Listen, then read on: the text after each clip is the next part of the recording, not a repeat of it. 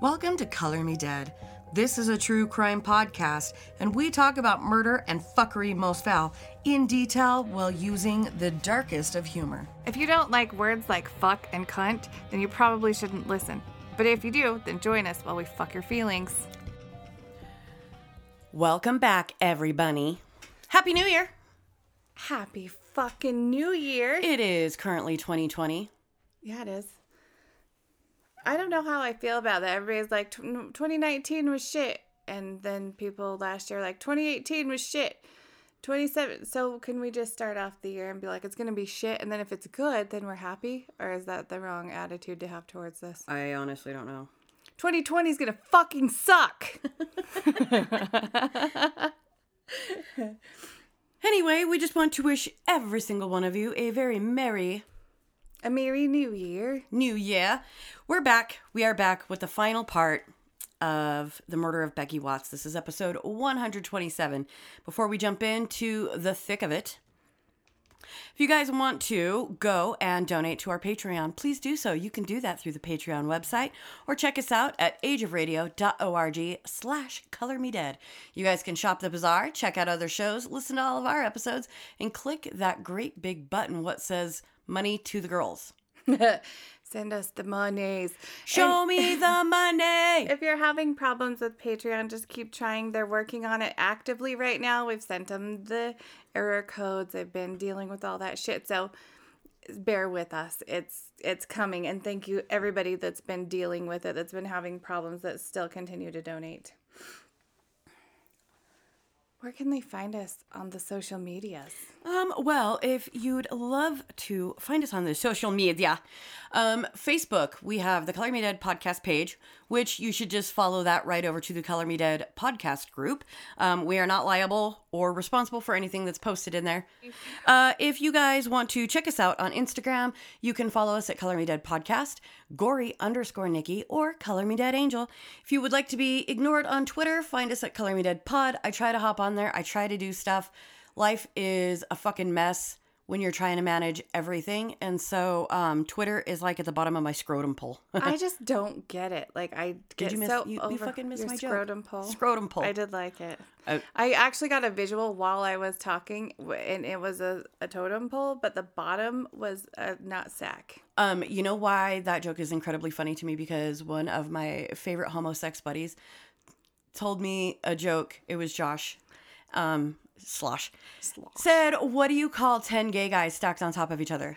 A scrotum pole. A scrotum pole. I like it. See, my visual wasn't too far off of the actual. He said that to me, and I looked at him, and I was like, God damn it, Josh.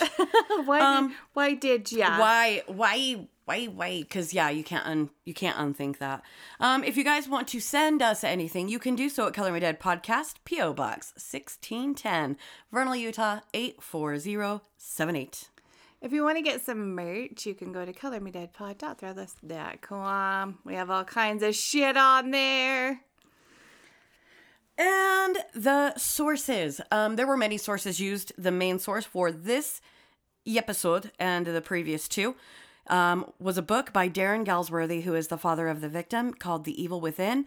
Also, if you guys want to go and look at the case review, it's bristolsafeguarding.org. This is the Bristol's safeguarding case, Becky 2018. And I put the links in the show notes, so you can go. just click on it. And go read it. If you want to read the book, too, I found it on Kindle. If you have, like, Amazon Prime and you use the Kindle app or anything, it's free on there. Yeesh. We're back. Welcome back. Part number 3, Becky Watts murder. Okay, so quick recap, all right? We left you last time at the morgue where Becky's father, Darren, and his wife, Angie, had gone to say their final goodbyes, and the arraignment hearing where all the people involved in her murder were going to be seen for the first time.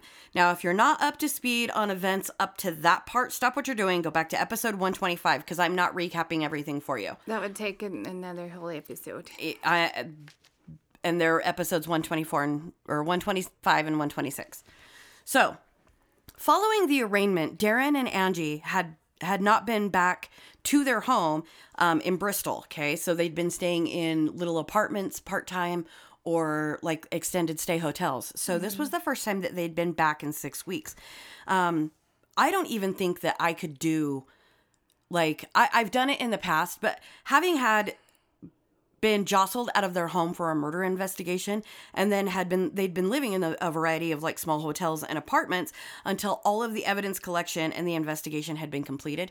That has got to be incredibly difficult, and especially when you're a person who is chronically ill, Right. to not be home in the comforts of your own home, that's got to be fucking stressful. Like, that's got to compound.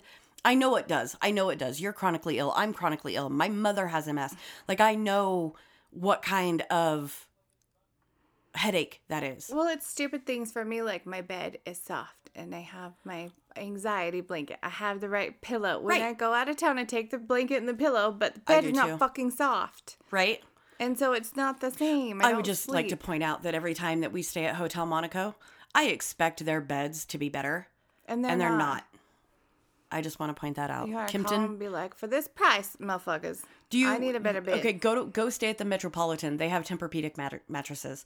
It's like the Metropolitan, 100% stuck in the fucking 80s. They only have one outlet in the bathroom, and they have like one outlet that you can use in the bedroom. But the fucking beds are awesome, and the pillows are great. Perfect. Just saying. I'm down. I don't need outlets. Fuck the outlets. I'll bring my little external charger. Yeah. So, Charge that shit in the car. Darren had spiraled further out of control. He had holed himself up and couldn't bring himself to eat or do practical things like plan his daughter's funeral. He had lost 4 stone, which is the equivalent of 56 pounds. Jesus.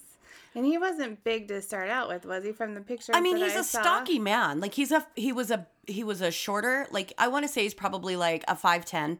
Yeah. You know, pretty stocky, well-built gentleman. You know what I But mean? like, if I lost 56 pounds, you could tell, but I would still be plenty healthy. But 56 pounds in that amount of time, though, because that's like, Yeah. he lost 56 pounds in a couple of months. Yeah, that's a lot of. His clothes were pounds. basically hanging off of him, and the family had been coming over constantly to help him and Angie, and they had been a really good source of help and positivity, and Darren was really thankful for that. But he had started drinking heavily. He wasn't eating. He wasn't showering. He wasn't doing the things that he needed to do. Darren's sister had started planning Becky's funeral, and it was just something that Darren couldn't bring himself to do. Like, he couldn't focus. I couldn't. And I think that would be one of the hardest things a parent would have to do. Mm-hmm. Plan a funeral for one of their babies. Mm-hmm. So the lack of money in him and Angie's bank account was becoming pretty worrisome. You know, he hadn't been to work. He had taken all this time off to do the search for Becky and everything else, on top of finding out that his daughter had been murdered by his own stepson. You know, that doesn't scream awesome mental health. No. You really shouldn't be at work. No. When you're in that kind of place. The community banded together and had started taking donations and giving it to Becky to give her the send-off a princess deserved, and that's exactly what she was going to get. The donations came in at over 11,000 pounds, which, if you do that math today, would be about 15,000 in America, which, by the by, I just did a funeral. Let me let you know, even a modest fucking funeral We'll is take like every 10. bit of that. Oh, yeah, like 10 G's. So don't die because you can't fucking afford it, okay? Right? I can't even afford to die. So Darren's sister had taken the money and she had started putting together the funeral arrangements and how they wanted everything to go. She was really her best self. Like, I love this woman for this reason. She is her best self when she has a project. And she is one of those people that, like, down to the smallest of details, she has it, like, down pat. Like, shit is on lock. The only thing that Darren insisted upon, and I think this is really sweet, was that the services be held at the same church where he and Angie got married 18 months earlier. Becky had been so happy that day that her smile had never left her face. And if you look at all the photos that they took, she really is smiling. And for a sullen teenager that is, you know, teenagers in general, it's like it's a fight to get them to smile, but she really was just like a bucket of grins. And so I thought that was really sweet. Sarah arranged the colors of the funeral to be blue and pink, which were Becky's favorites. There was a horse-drawn carriage that was going to be taking her to her final resting place. That part gives me the chills. I know, and it's in the book too, like the pictures of the horse-drawn Is it? carriage. It's very pretty. She had also written a tribute to Becky as well and took care of listing all the pallbearers too. Darren had one task, okay, that he had kept for himself. He wanted to write her eulogy. No. Every time he sat in front of a blank sheet of paper, his mind went blank. He knew that his little girl, like, he knew her inside and out. He knew all of her greatest things. But when you are faced with the task of writing a eulogy, it's time to put pen to paper and make the words. They just wouldn't come. The funeral date was set for April 17th. The day came and the family gathered in the honor of their lost little love bug. Darren had, finger quote, scrubbed up nicely, and he knew that Becky would have approved if she had been able to see him. He asked Angie, who was in black and blue with a rose pinned to her blouse, if she was going to be able to do this. Her MS had worsened immensely, and the brain fog episodes were getting worse and worse by the day. Her mobility was way downhill, and despite all of this, she wanted to be there to support Darren and say goodbye to Becky. I don't think I'd miss it either. Like, even if I was on my, like, you better strap me to a bed and wheel me in. Yeah, definitely. But the stress of the tragedy and everything else had taken a toll, and her MS flaring was, like, nonstop. And anybody that deals with chronic illness, autoimmune disease, you all know what the brain fog is like, and you should all know what the inflammation in your body is like. And when you're stressed out like that, how it doesn't stop. No, it's like a downward spiral of suck. Daddy was visibly nervous and shaken that day, and he was set to carry his sister's body to rest. Nathan had been his friend, his brother, and Becky his only sister, his only biological sibling. It had dawned on Darren that he had not yet asked Danny if he was okay, and when he did, Danny just nodded. But when Danny laid his eyes on the casket, he went pale. He was only 20 years old. So he looks at Darren, and he's like, Dad, I can't do it. I can't carry it in. So Darren knew exactly how his son felt in that moment, and he doubled over in sobs when he saw the box that was holding his daughter's body. The carriage was drawn by a beautiful white horse that had been adorned with pink feather headdress. Becky would have loved it. Darren was amazed by the sea of people that had turned up for the services. There were hundreds of people there to pay their respects to the Angel of Bristol. The police had temporarily shut down the streets for the funeral procession. I bet there were a lot of people. A lot. That went. A lot. When they arrived, Sarah's husband stepped in for pallbearer duties for Danny. When it came time for Darren to deliver his reading to Becky, he shut down. Struck with a tidal wave of grief, he asked for the Reverend to step in and deliver the eulogy instead. This is the reason I don't like funerals. Not the reason, one of them. The eulogy always tears my frickin' heart out and stomps on it. And my dad gave my grandpa's, and I thought I was going to die. I was like, I will never, ever make someone read my eulogy. Ever. If anybody ever does, I'm going to haunt your motherfucking ass. I wrote one for my dad. And I did get it out. The greatest compliment I got was from my oldest brother, who did not get along with my dad, my stepfather. They had a very tumultuous, rocky relationship. And he had called me later after the service and said, I had zero intentions of feeling anything during that. And he was like, he's like, I'd forgotten what a good writer you were and how well. And I've done this my entire life. I've always written short stories. I've always done poetry, you know. He was like, you got me right in the feels. And he was like, I just wanted to tell you that you had done a really beautiful job. I always think of your writing when I'm reading these that you've written, and I'm like, I don't ever think of saying shit like that. I'm like, and then they went to the store. Okay. The eulogy. Okay, if I get upset, it's a couple of pages, but I want you guys to hear it. When Becky started school, she was so shy that she wouldn't even let Angie leave her there on her own. So Angie ended up being an unpaid teaching assistant for 4 years. We remember her coming home one afternoon when she had just started her year at the juniors, and she was crying. When we asked her what was wrong, Becky told us that no one would play with her and that she had the wrong doll.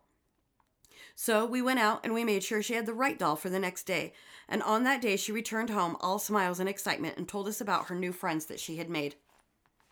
The friendship lasted all the way through junior school. She soon became a mentor for younger children joining the school, and although still very shy herself, she would watch out for any child who stood on the playground on their own, looking lost and scared. She would encourage them to join her little mentor group. That was Becky all over. She couldn't make friends herself, but she didn't want the younger children to feel like she did. We received letters from parents of these children thanking us for her big heart and everything she did for theirs. Secondary school was when our family went through very dark times. Becky was bullied about her weight, and consequently, we almost lost her due to anorexia. But with a lot of care from us and Bristol Hospital Education Services, we were able to get our Becky back. Once in hospital education, she made 2 new friends, Courtney and Adam, and became inseparable from them. She was the happiest we had seen her in a very long time. We used to call them the 3 amigos. Gradually building up her confidence, she started to go out more and more. She really became fashion conscious, developing her own style and always looking immaculate. Becky left a huge void in our lives and touched the hearts of the nation. We all loved you so much.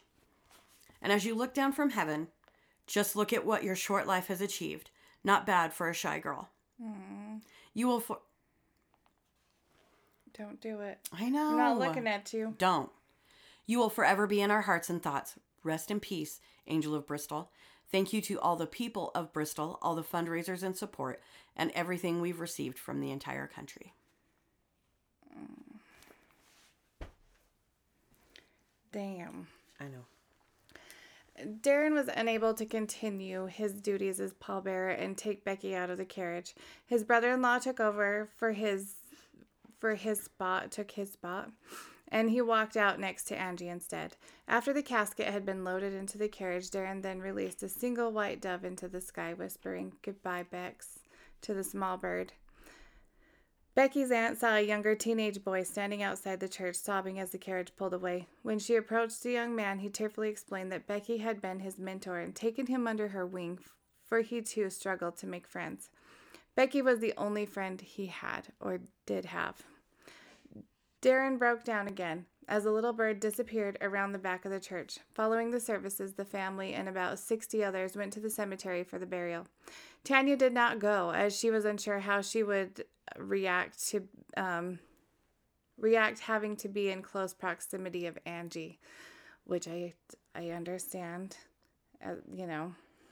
It sucks because so I had to pose this question to a handful of people, right? I'm like, would you harbor resentment to the mother of the person who killed your child? And it was literally split 50-50. And all I can think of is Veronica Fitzen's mom, Miss Jeanette, who tried to embrace Roger's mom and tried to reach out and let her know that she wasn't angry with her and wanted to grieve with her for losing her son. And I think Jeanette's guilt and shame and everything else, or not Jeanette's, but Roger's mom, kept her from doing that. But literally every person I asked, and I asked about 30 people. Like, I asked all my coworkers, I asked, like, my friends, and it was split 50-50. Like, yeah, I would totally hold them accountable. They fucking raised them. And then, the other half was like, how are you going to be, like, that she didn't do it? Like, she didn't really raise him either, is the thing that I've been thinking of. She birthed him, but she really didn't raise him, except for she saw him on weekends. Right. He was living with his grandma. The grandma Nan or whatever the fuck her name is the one that I've been side-eyeing, because I'm like, what did you do? Yeah, what was going on that you... And perhaps there was some parenting issues. Maybe he really was just born a fucking creep. I don't know. Yeah, I don't know. But, while they had been at the church services together, they weren't near one another, nor did they even have to see one another.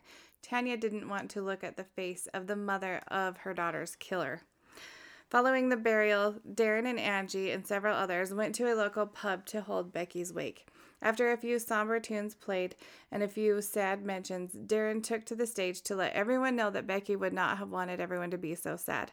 He had upbeat disco played and a dance-off started on the floor. After several dances, Angie started to smile and she told Darren she knew Becky was watching them from heaven and making fun of her old man. Darren and Angie took about 5 days after the funeral to themselves. They asked for no visitors and shut themselves into the house and asked for visits to cease for the time being so that they could have a chance to recoup. Like you would, you want a minute. I don't want people. I don't want anything. I just want just go away. Yeah. Darren took to the bottle a little harder thereafter and spent 5 days in a complete haze of alcohol while Angie mostly just stayed in front of the TV. Eventually, the pair decided enough and decided to go on a getaway to clear their minds. They chose a spot that Becky really loved and packed their things for a last-minute retreat. That was supposed to be a refreshing reset, and it had the exact opposite effect. Mm-hmm. So, unfortunately, what was supposed to be this nice little reboost where they got to get out of the house where their daughter was murdered, spend some quality time without people coming to check on them, which, by the way, it is a lot when you're trying to grieve that people don't leave you alone. And it can be kind of unnerving. Darren, the minute he pulled in to the parking lot of the resort, he just filled full of dreads, plural, more than one. Yes, all of them. All of the dreads. The place that they had chosen to go was this resort called Butlins. Everywhere he looked just brought back floods of memories that he had of his daughter. And while he was trying to shake away these feelings that had just washed over him, he couldn't. And it was one of those things where he was like, okay, I'm here to feel good about life and, spend time with my lovely bride. And, just wasn't not happening here. Not happening. During dinner, Darren had blurted out that Becky should be there with them. And he now had felt guilty for going to her favorite place without her. Angie... What? I wondered, when I was reading through this, I wondered why they would go to something that she, I would go far. I don't know. Well, I don't know what I would do. But I don't know. I think grief does weird shit to a person. I know this firsthand. I know grief does weird shit to people. And I really just think that, there is... you're like, oh, let's go to this place. We always had such a good time there, and it was Becky's favorite place, and, I'd be like, I'm never going there again. No more. But I'm weird. I'm like, nope. But it's it's one of those things where, you're trying to, honor her memory or whatever. Angie had tried to console Darren, and she, reached out to hold his hand, and he snatches his hand away, and, it made her jump, shocked her. And again, Darren railed Angie for Nathan's crime. And he was like, this is because of your bastard son. He should be dead, not her. And Darren just smashed her with waves of hate until he picked up his glass to finish his cocktail. And he sat there and slowly turned the glass in his hand for a minute. Mm-hmm. And he put the glass down and he's like, let's get out of here. So she agrees, and they get back to their suite, and when they did, he completely breaks down. He apologizes profusely for his behavior. He's like, I can't believe that I would talk to you like that. I can't believe that I would take my anger out on you for what Nathan has done. And he's like, I think I might be fucking going crazy. And Angie, sweetest little dove that she is, just holds her husband, and they cry and grieve together over their now obliterated lives. Mm-hmm. When they got home, they said that they were both more exhausted than before and still grieving. The trip did not have... I can't imagine that would have gone right in any way. No, not in any facet. So Darren decided that when he got home, he was going to start putting the house back together. So after the investigations, the house was still in a state of complete disarray from the police.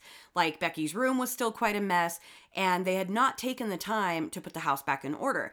And it was a little upsetting for both of them. When your house is upside down and you're... Let's look at it this way. When my house is fucked up and it's my fault, I hate it. Now, if my house was fucked up because the cops had turned it upside down doing a murder investigation, I'm not sure I could be in that space. No. To be honest. Somebody come in and take care of all this shit. Yeah, I don't. Get back. It would be a rough go. Mm-hmm. So Darren starts tidying up the house. he had found a sketch while he was cleaning that Becky had done to remodel her room. She had put together like floor plans, right? Down to the smallest detail of what she wanted. So Darren decided to carry out the plan to renovate her room. The first thing he did, like he went out and he bought this bright fuchsia bedspread that she had asked for. And he took some of the like teddy bears and things from like well-wishers that they had put in front of the house, right? And he took a stencil that she had made before her death and put it on her wall. And it said the best thing about memories is making them. And she had made that stencil herself. So Darren had found this to be pretty therapeutic for him. While he's in there cleaning up her room and putting everything together and like putting new things in, which he said like the old things and the new things like went perfectly together. He started talking to her. Like he would just be like, you know, I'm going to put this right here. And if you don't like it, give me a kick, you know. Whenever he was having a bad day, he would go in there and be like, oh, you know, today was really rough, Bex, and it'd be really great if you were here, and like started talking to her.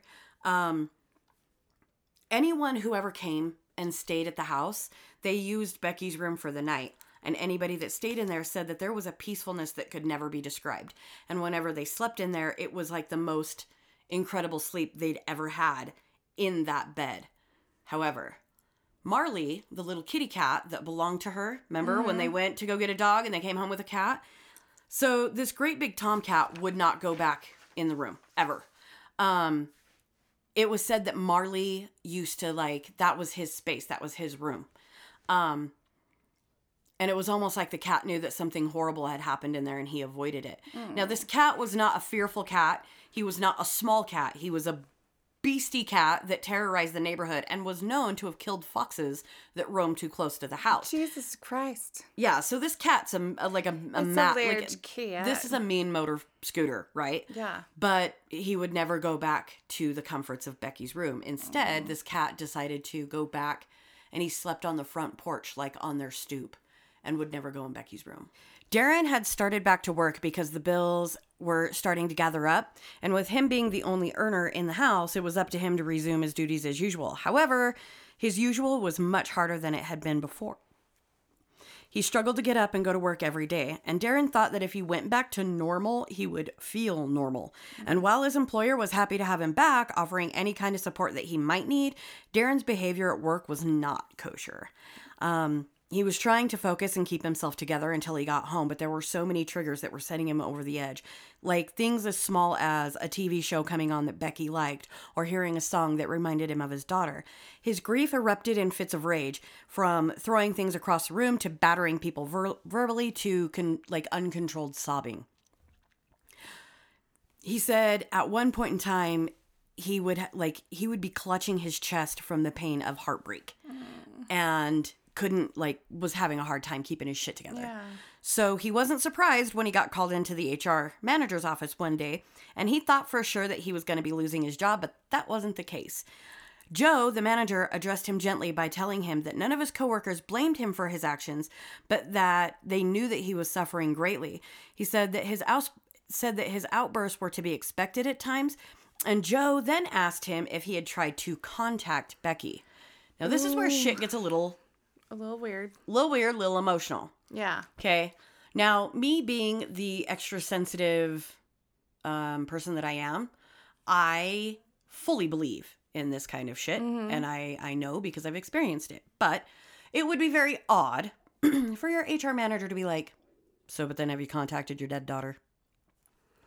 Well, no, because she died. That would be me. You would be like...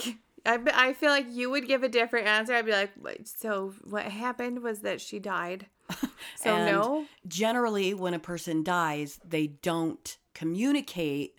I had her phone turned off. And even if I didn't, I text her, she didn't text me back. So where are we at with that? Yeah. Of course, Darren is looking at her like, what the fuck? And she goes on to explain that she attends this very spiritual church of sorts and that they hold these gatherings to speak to the departed.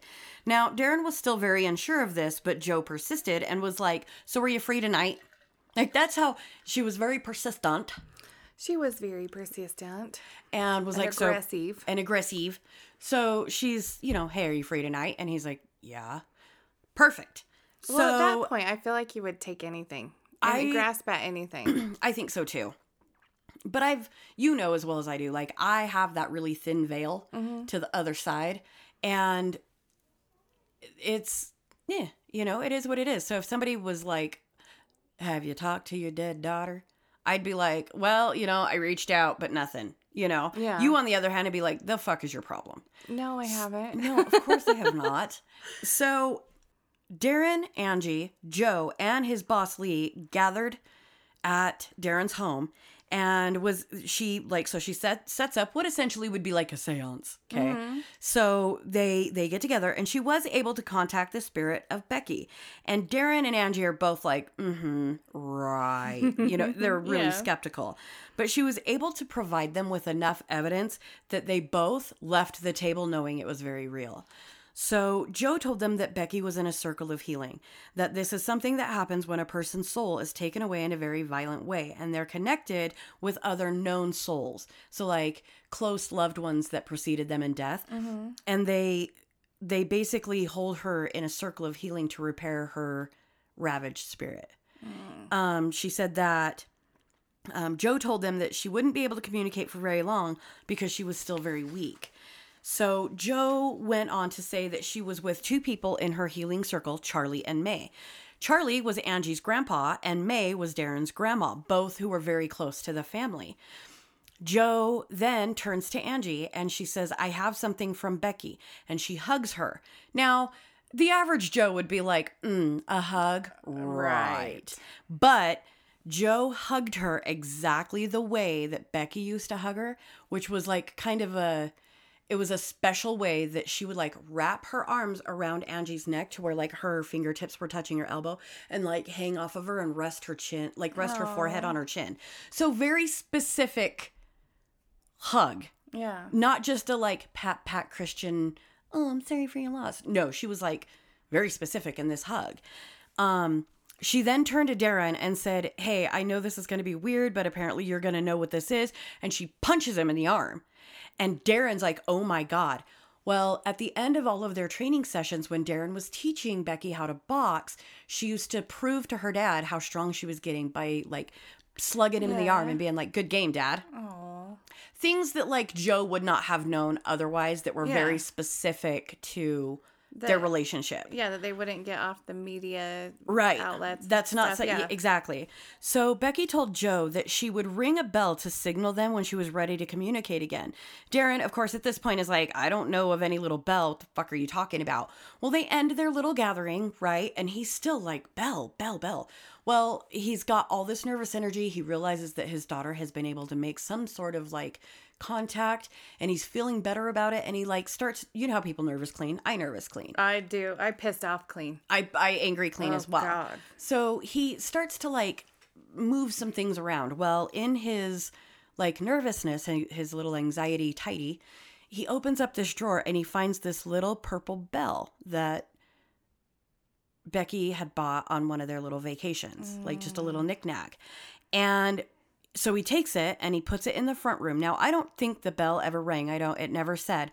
But Darren took great comfort in knowing, like, what a weird thing to find after all of that. And to be like, bell, what bell? And then start cleaning and find a little purple bell that she specifically had bought on one of their travels. Yeah. So that kind of, I mean, that would give me a little bit of solace as as somebody grieving. So during the time in between everything. So at this point, the family's kind of in this weird limbo, right? Mm-hmm. Becky's funeral has taken place, and now they're waiting for the trial to begin. Becky's birthday also took place and was celebrated. They did a tree planting ceremony, and they actually dedicated a lamppost at the park for Becky. So like the town, or like the town of Bristol came together. They did a little tree planting ceremony. They had this little birthday party for her. She would have been 17 years old. And they dedicated a lamppost to her in the park. Another thing that Darren and Angie did was they invited her few friends over to the house. So a couple of her friends that she made in school and her boyfriend Luke were invited to come to the house and to take a gift, like take something from her room. Oh. And so some of them took like clothes, some of them took like a little necklace or, something like that. And during this time, Shauna, it was brought to their attention that Shauna had caught her charges and would stand trial with Nathan before. She had been like assisting in a crime, and now they realized that she was also going to be tried for murder, as well as like obstruction of justice. Good.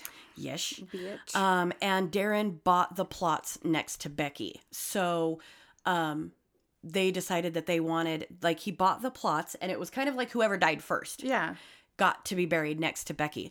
Well, something that you can do, and I don't know if people know this, is that you can either be buried side by side, or you can be buried atop one another. Like if it's like where my mom and dad will be buried, where my dad is, they will unearth, like they dug down deep enough to put my father, and then my mom will be buried on top. Really? Of my dad. I did in the not same know hole. that. I didn't know that either until everything went down. But that's going to be, when I meet that special someone, I'm going to be like, I want to be in the same hole as you. We're going to share a hole.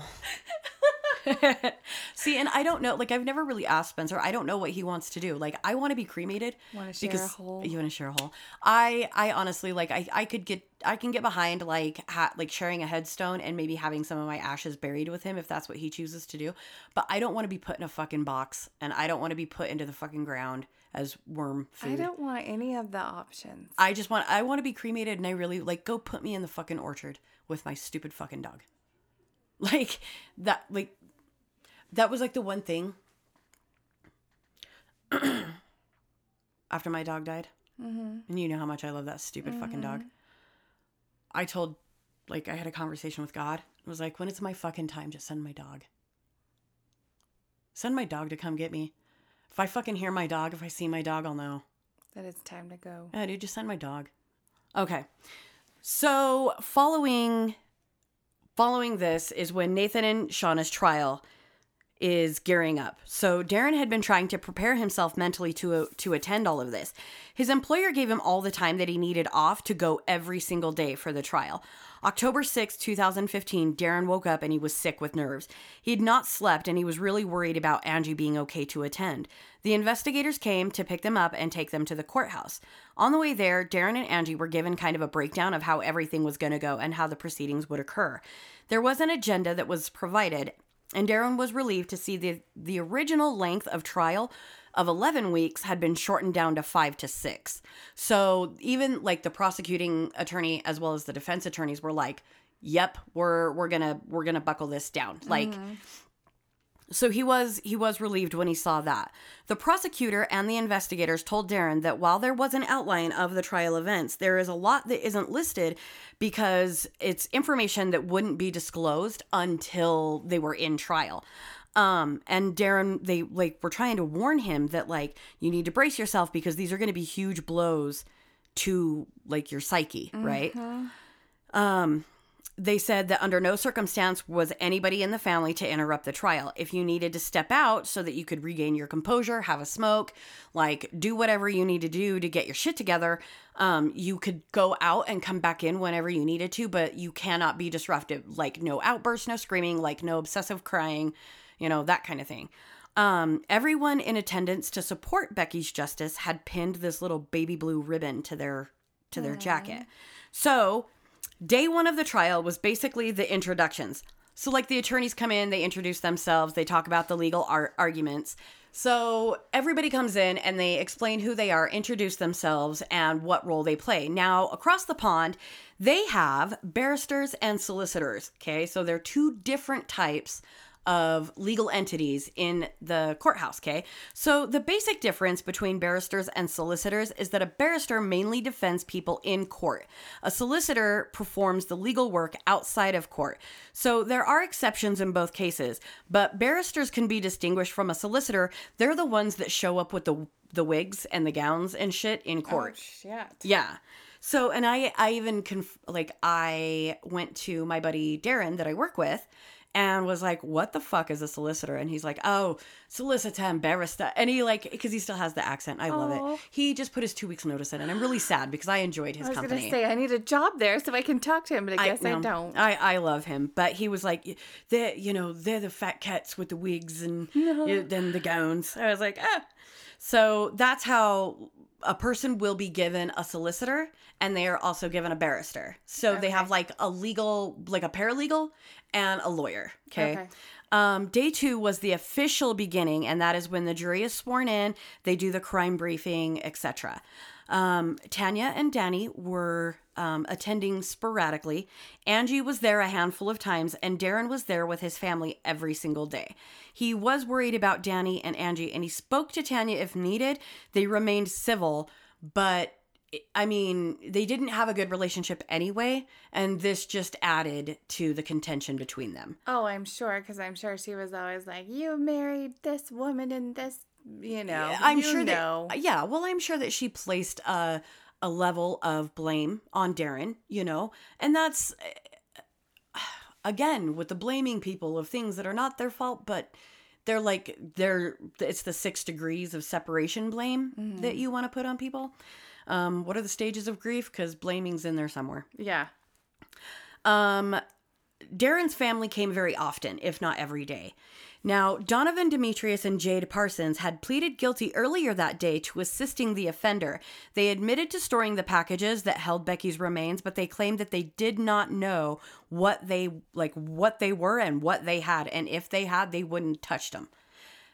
Now, we'll get into that a little bit more, as the trial progresses, because one of the gentlemen that was actually involved in assisting the offender said some shit in court that, the courtroom erupted in cheers. It was pretty, moving.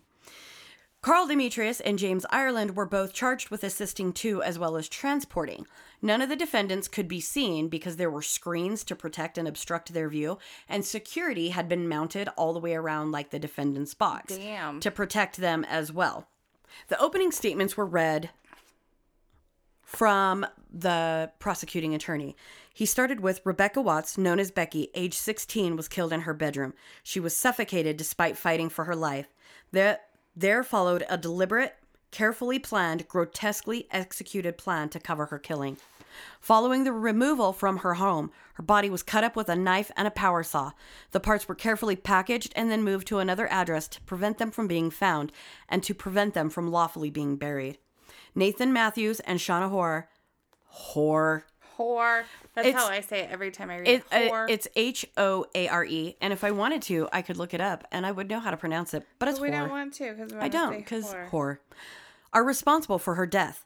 And that cover-up was assisted by 4 others, including James Ireland, Donovan Demetrius, all acting together, who, in varying degrees, helped in the hiding of her now disguised remains, in the knowledge that she had been killed or that some other significant offense had been committed by Nathan Matthews. In addition to his apparent dislike of Rebecca Watts, there is good reason to believe there was also sexual motivation behind the scheme, arising from a shared unnatural interest in attractive teenage females. That a foreseeable conclusion to their plan being carried out would either be Becky's death or serious injury. The prosecution also noted that there were stun guns that were used in this crime. Darren knew that Shauna had purchased the stun guns months earlier. Yes. Stun gun, just one, sorry. They had, in fact, stopped the morning of Becky's murder to get batteries for them. In that moment, Darren realized that they had been plotting Becky's murder for a very long time. William Mousley, the prosecutor, said that Becky was killed between 11 a.m. and 12:45 p.m., and her body had been placed in the trunk of Nathan's car directly after. Darren became sick at the thought of him walking past his daughter's hidden body when he had come home from work that day. What the fuck? Mm-hmm. Ugh. Mousley proceeded to tell the jury how the body was discovered 4 days later, after Nathan admitted to killing Becky. He explained that Nathan had intended to kidnap and imprison Becky and that he had to strangle her. He insisted that he acted alone in the murder, dismemberment, and the removal of her parts. Mm-hmm. I call bullshit. Mousley further explained that Nathan's purpose for kidnapping Becky was to scare her and to teach her a lesson. Teach her a lesson. Aren't we always teaching lessons? I swear to God, every episode we have, someone's teaching a fucking lesson that shouldn't be teaching lessons. Just saying. Can I get a fucking amen? Nathan had accused Becky of being selfish and treating his mother badly. And here is Nathan's account of the murder. So Nathan said that he had taken a large bag, a stun gun, handcuffs, and tape to attack Becky. He claimed that he had been wearing a ski mask to conceal his identity, but in the mayhem, the mask had slipped up, revealing his face. He said that he then tried to force Becky into the bag, and then he strangled her. Nathan said that he stuffed her body, laptop, phone, some clothing and bedding into the bag and carried it to the car, and into the trunk it went. He said that he acted alone and that Shauna had not seen nor heard anything. Nathan claimed to move the bag into his home and up to the bathroom after Shauna had gone to bed. Later, he would use a circular saw to cut up, wrap her parts, and transport them. Again, all without Shauna's knowledge. Nathan claims that if Shauna had known, she would have called the police on him. Bullshit. Bullshit. Bullshit. Bullshit. Bullshit. Can we call someone called bullshit? Get your phone. Get your fucking waiters. Call the bullshit. This shit is deep. Shit's getting fucking thick. You don't want that getting inside your shoes and your socks, in between your toes. Motherfucking thicker than a Snickers. Yep. There's Now- nuts in this shit. This shit's got nuts in it. This is nuts. What does he say on Deadpool? This shit's gonna have nuts. I can't remember. I just watched it the other day too. Nathan had made an attempt to cover his tracks, but was easily discovered by investigators when they realized that the house they went to search was cluttered and dirty except for the bathroom, which was squeaky goddamn clean. What? Shauna maintained her innocence all the while through everything, the police questioning, even after they confiscated her phone and, get this shit, they found a YouTube video that she had sent to Nathan, and it's the Frozen parody of Do You Want to Hide a Body? Yeah. Now, That has been in my head for a few days now. Do you want to hide a body? which this now takes all the fun out of that. It really does. Why did you ruin it, Shauna? Whore. Way to go, whore. And if you guys are unfamiliar with the Do You Want to Hide a Body, which nobody should be unfamiliar with this. Which was funny when we were talking about somebody that's a total fucking shitbag that we want to hide their body. But now it's not funny because she wasn't a total fucking shitbag. Like I said, you have 100% like ruined this for fucking ever. Will you help me hide a body? Come on, we can't delay. No one can see him on the floor. Get him out the door before he can decay. That's so fucked up. My body, you won't get caught. Just help me and don't ask why. Will you help me hide a body? It doesn't have to be in one piece. Go away, Anna. Oh, shit. So, now they have taken all the fucking fun and like morbid hilarity out of that because they actually fucking did it. So, she maintains that she sent that to him to cheer him up. And I'll reiterate that later. But that she had no idea that Becky was actually dead and that he did dispose of her body in such a manner. Horse shit. Bullshit Bullshit and horse shit and all the shit mixed together. All the shits. That is shit. So many. The day after the murder, Nathan had gone to make some purchases that included drain cleaner, plumbing chemical, and the CCTV footage showed him in the hardware store to buy the saw, goggles, gloves, etc. There were also cameras that captured footage of Nathan and Shauna together making purchases for garbage bags, saran wrap, and tape. But then those were all the things that were used to wrap and sort and transport Becky's body. I have probably purchased those things at once in a big shopping trip, but not for that. Well, I have never gone and purchased like... Not just those things. Yeah, no, it was... So anyway, the jury was then told that Becky had been stabbed 15 times, post-mortem in her abdomen. Darren had not known about this and nearly vomited at the thought. Nathan had claimed to have done this to drain fluids from her body. He claimed that it was something he had seen on TV. Mousley went on to talk about the dismemberment. The body had been taken apart in 8 different locations. Expert advised that this would have been easier to have been carried out with more than one person. And this is when he took a shot, looked at the defendants. So you've got Nathan and Shauna sitting next to each other up in the fucking defendant's box. And they're separated by this little screen or whatever, but they're in the same area together. Mm-hmm. So the prosecuting attorney looks up there yeah, this would have been easier to achieve with 2 people, the 2 people sitting right there. And this was his way of indicating, obviously, that more than just Nathan was involved, regardless of their claims. The body was then carefully wrapped and packaged in several layers of cling wrap before being taped and stored in different containers and bags. Darren was then shocked again when the news of Becky telling a close friend over 2 years ago Nathan had cornered her and in explicit detail told her how he was going to kill her. Darren had never known about this. Becky had never mentioned anything close to this to her dad, and Darren then was hit with a stab of guilt because Nathan had been he was trying to piece this together for 2 years. Nathan had been terrorizing her, telling her that he was going to kill her and take her apart. And he never knew, and she didn't feel like she could tell her dad. Instead, Becky had felt it necessary to confide in a friend, and the friend's identity had been concealed for a variety of reasons. Mm-hmm. And Darren really wanted to know who it was. He was happy that Becky's friend had come forward and told the police, but he was really crushed that he knew that him and his daughter were so close that he really thought that would have been something that she told her dad. Mm-hmm. And she didn't. And this was something that Darren started thinking okay, well, maybe Nathan convinced her that Darren wouldn't protect her. How far had he gotten into her head in those 2 years? And what did he make her believe? Yeah. So they can do a lot, those pesky bastards. Yep. Those manipulators. Those manipulators. The prosecuting attorneys ended with telling the courtroom that what she had been wearing that day. So they talked about her little onesie and the jumper. Now, for those of you that are unfamiliar, a jumper is basically a pullover, like a hoodie or a zip-up jacket. Because when we think of a jumper, we think of overalls. Overalls, yeah. So Darren had teared up at the thought that was also the last thing he had seen her in when he went in to turn off her TV that night. And she was laying there in a onesie and a pullover. So Darren had gone home to Angie after that day. She had asked to be filled in on everything that took place because she was unable to attend due to a really bad MS flare-up.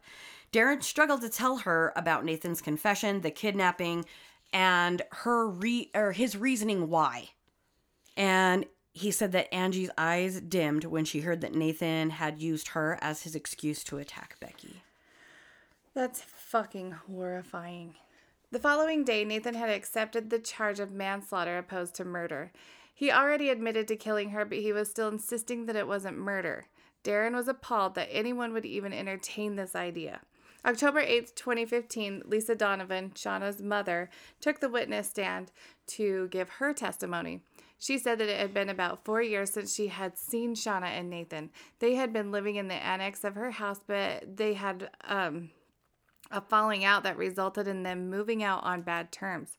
She said they had inexplicably and suddenly come to her house to visit after Becky was noted to have gone missing. They had come to the house February 23rd to see the family and 3 more times after that. Lisa said that she knew something was wrong. She guessed they needed money or a place to stay or something. When she heard that Becky was missing, she jokingly asked them if they had anything to do with her disappearance. They denied the accusations, but there was something lingering after the fact that made Lisa nervous. It was noted that during Shauna's interrogation, she was giggling through the duration. All right. I get awkward smiles and awkward laughs. When shit gets serious, I smile really big. And I am an awkward laugher.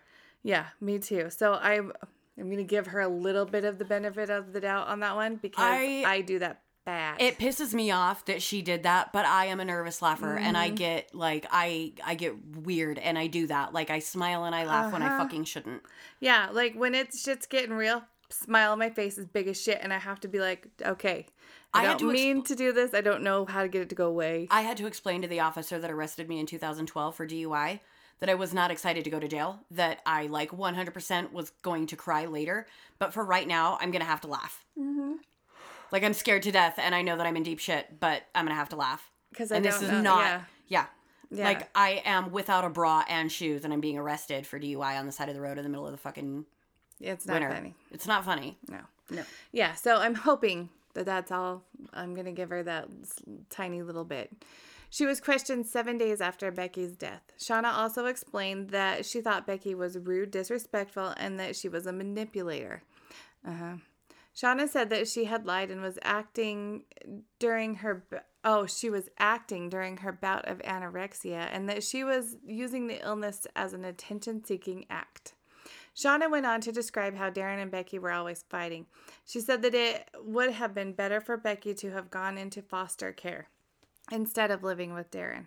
Shauna was playing at a dangerous game. Darren was furious, as you could imagine, listening to this little bitch talk about your daughter when she knows nothing. Come on. Of course he knew she was lying about those things, but would the jury pick up on it? Thankfully, Mousley knew what she was up to.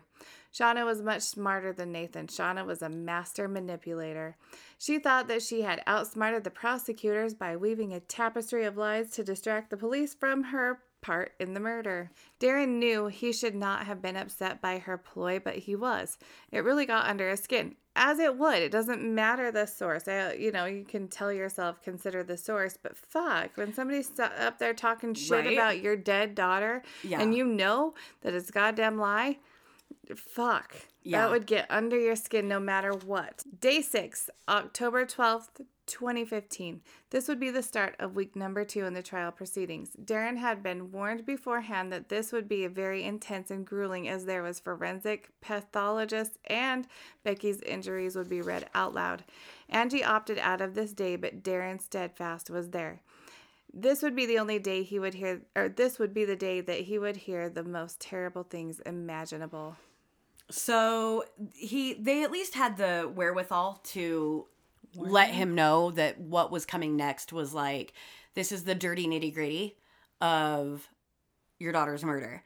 Detective Sergeant John Dowding took the stand. He had been one of the 2 officers to search the shed that Becky's remains were found in. He described the shed as full. He explained that there were blue plastic bags to the right of the door, a rucksack was on top, and a number of suitcases. The officers took the largest suitcases near them and opened them up. Inside, there were several parcels. When Dowding pulled a package out, he examined it, squeezed it to see what was inside. He said the item was soft, squashy material, but there was something harder inside. Since they could not identify what was under the plastic and tape, they then unwrapped it. In the several layers of cling wrap and tape, they discovered a right hand clenched into a fist, severed at the wrist. So, for those of you who think about that, so did Darren, because he, and covered his mouth, and he leans over to his sister, and he goes, she fought for his life. She fought for her life. Like, her hand was still in a fist when he cut it the fuck off of her body. So, Darren's sister is, gripping his arm. And, she described it as she wasn't even, she didn't even have the nerve to turn and look at Darren at this point. Darren had taught her to box. He instructed her on how to defend herself. And never in a million years did he ever think that she would be using that against her own brother. That's not who you think you're teaching your kids to defend themselves against. No, he should have been defending her as her brother. Yeah. Not cutting off her limbs. No. So the forensic pathologist, Dr. Deborah Cook, took the stand. She identified the color and the brand of the bag that held Becky's head. She noted the head was damp and coated in white crystals. Dr. Cook took over an hour to detail all of Becky's injuries, which included 14 cuts and contusions to the face consistent with suffocation and struggle, 15 stab wounds to the abdomen, 8 body parts removed. The body parts were packed in cat litter and table salt, which acted as a type of preservative. She added, this is not common knowledge for the average Joe and would have been something that they had learned via the internet. Now, I want you to keep this in mind, okay? Why would you want to preserve the body parts? Okay? Like, just put that to the side, okay? And hold on to it. Okay. The same day, there was a recording played for the court of Nathan's police interview, which was before he was arrested. It was 8 days after Becky had been murdered when Nathan would say he didn't particularly like Becky. He called her self-centered and demanding. He also mentioned that he did not believe she truly suffered from anorexia. Nathan had also said that he did not help search for Becky because, quote, no one told me what and when things were happening. It couldn't possibly have been that, you knew that she wasn't going to be fucking found because you suffocated her and then you chopped her up in pieces. And you're a lazy fuck, and you don't even want to try to cover up that you're the one that hit her, so you're not even going to go look for her. Yeah, no one told me what was going on. Wait a minute. Hold up. Nobody told you? Motherfucker, you should have been the first bitch out in the street patting your fucking feet on the concrete looking for your little sister. Or turn on the TV. I'm pretty sure it was there, too, if you needed some information and people weren't home. Jesus. You dumb bitch. Darren grew more and more hateful of Nathan as the recording played. Did Nathan really believe that because he didn't like Becky that he had a right to hurt her? Who the hell was he to teach her a lesson? For real. Yep. The following day, which was October 13th, the onesie and the jumper that Becky had been wearing were shown to the court. Both were tattered and bloody and had been cut up the back. The court had also seen the goggles and the other items used in the act of the dismemberment. These had all been hidden inside one of the suitcases along with the saw. Darren left the courthouse that day seething with rage, and it was everything he had to keep from spewing his feelings to all of the TV cameramen. So, day 8 of the trial, the prosecution dives deeper and deeper into the apparent fascination with young girls. So, police officer Sean Groves took to the stand to discuss the text and Facebook messages he discovered during the investigation, and they were read out loud. Oh, shit. There were several interactions between Shauna and Nathan where they talked about kidnapping schoolgirls from schoolyards or supermarkets. One response from Nathan was, okay, so Shauna texted him and was like, oh, I saw this pretty young dish at such and such supermarket. I almost kidnapped her and brought her home for us. And his response was, don't you almost me, do it now, bitch. God. And she was like, yeah, I'll just knock her out and then time travel her to the house. Like, just... in the middle of the daylight. Yeah, it was... Shauna and Nathan had talked at great length about keeping a hostage in the attic as well. These back and forth texts went from really casual to very explicit, but they were almost like everyday conversation. Just like, oh, I saw these two little petite things with, big bottoms or whatever. And they're talking about 13, 14, 15, 16-year-old little girls. Yeah. There's an opinion time later where... Yeah, we'll touch bases. Yeah. Darren went home that evening and told Angie all about the day's contents. She was absolutely stunned. Who the hell are they? Who have we been letting into our house? Darren felt bad for Angie. The boy she had raised was a complete stranger to her now. October 19th of 2015 was an equally hard day for Darren.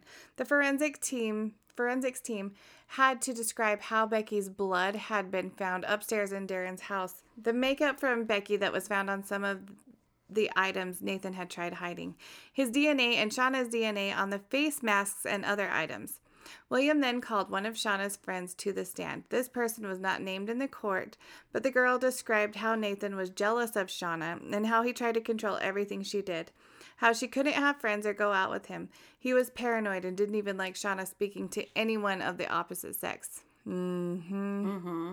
She also told the court that Nathan had been obsessed with Becky and how much he hated her. Darren had a sharp stab to his heart when the court was shown a replica of the saw used to cut up Becky's body. The attorney plugged it in and switched the saw on. The noise that filled the room was deafening. The next day, Courtney, a friend of Becky, was called to the stand. She sobbed as she described the mental and emotional abuse that Nathan had inflicted on Becky, how he always told her how he was going to kill her. Becky was scared of him. Nathan had, in detail and graphically, told her how he was going to end her young life more than once, many times. Nathan's grandmother, Nan Margaret, took the stand. Nan Margaret. This is the one that I have. I got questions. The one I'm against. Yep. I need to talk to you. And dude, I get it. Like, not everybody contributes to the delinquency or the fucking psychopath inside somebody. But I have questions. Yeah, exactly. Like, I don't want to jump to conclusions and blame you, but I have questions. Yep, exactly. She had given a brief idea of what he was like growing up. She did say that his mental health had taken a turn for the worse over the past few years, and that Nathan seemed to be growing more paranoid and skittish. He had begun to hoard things in Margaret's home.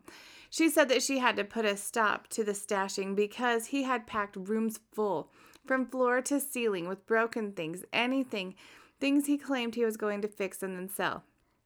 I swear to God, he sounds like a tweaker. Right? All I can think like, of hey, is I'm just hoarders, I know too. that dude, when you have spaces full of fucked up appliances and electronics and shit, and your goal, I'm gonna fix it. I'm gonna fix it till it's broke. I'm gonna fix it. I'm gonna sell it. Watch refurbished. But that to me sounds like a Mexican American. Yeah. Yep. But you didn't fix it, did you? Just throwing that out there. Well, Margaret said that she had never seen him act violently towards Becky or Shauna. Darren was now faced with hearing Nathan's prepared statement the following day. He knew what had happened and why, or at the very least, he had the prosecution's version. October 20th was the third week of the trial. Mr. William Mousley started his day by advising that he was going to be reading the prepared statement of Nathan's confession. So Darren and his family decided that they would be seated differently for Nathan's portion of being on the stand. Okay. So they decided that he was going to be in between his brother-in-law Sam for the remainder of the trial. And then he would have his sister on the other side and then another brother also in attendance.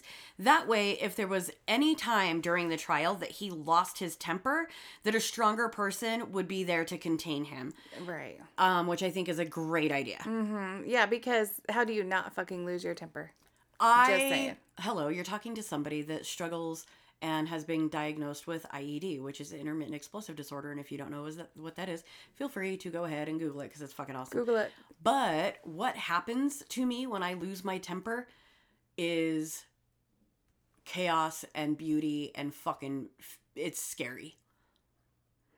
Yeah. So, and I am little. I am easily managed by a bigger person. Spencer would put his arm out like moms when we were little before you had to wear seatbelts. Just put his arm out and be like, no. Got it. Well, like even certain people have a more serene calming effect on me. So certain people can just say certain things and I'm like back down to baseline. Mm-hmm. Other people ramp shit up in me like poking a fucking badger with a steak. Mm-hmm. Nathan, so they go into the meat and taters of Nathan's shit. He described himself as emotionally unstable and psychologically disturbed. You don't fucking say. What? What? I'm so surprised. Let me show you my surprise face. His confession was then read by his solicitor. Mousley concluded the day by describing how this entire plot was hatched to make Becky, finger quote, more appreciative of life and to make her less of a stuck-up bitch. So, if you guys were curious about that there confession I happen to have in my very possession. Oh, good. You have in your possession a confession. Okay. It's kind of aggressive. It's an aggressive confession. Oh my God, I don't know if I'm ready for this. Yeah, it... That's why I was trying to download the book, because I was going to read this shit to get myself ready, and then I didn't have time to do it. I could have loaned you the book after I was done. But there are things that make me so fucking mad It's a good thing that I'm getting my teeth fixed. Let's just put it that way. Because you've been grinding the shit out of I them. do, and I sit and I like rake my top teeth across my bottom ones. It's not healthy for my dental.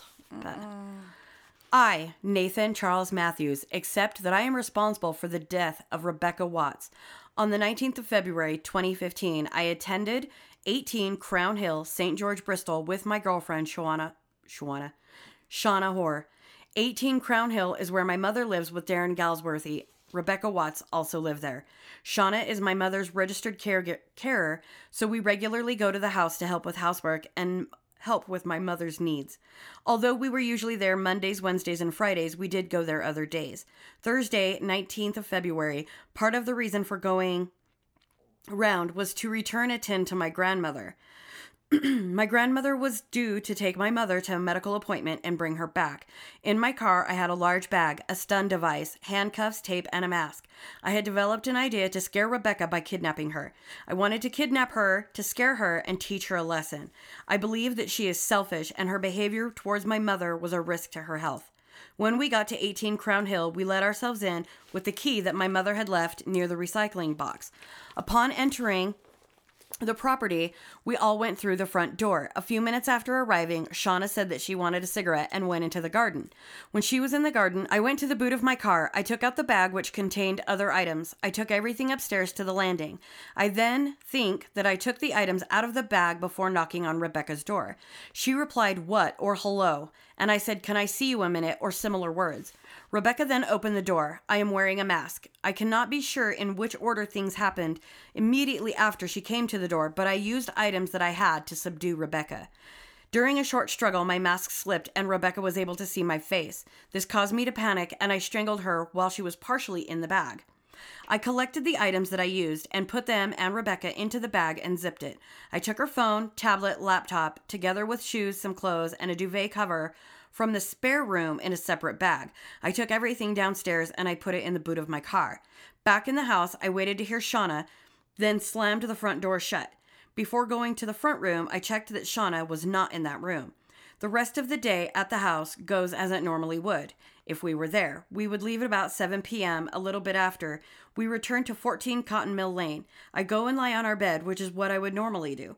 The rest of the evening passed as usual, but I could not remember exactly what we did. After Shauna went to bed to sleep, I waited and went out to the car and brought the bags into the house. The following day, we went to 18 Crown Hill, and I tried to behave as normal as I could.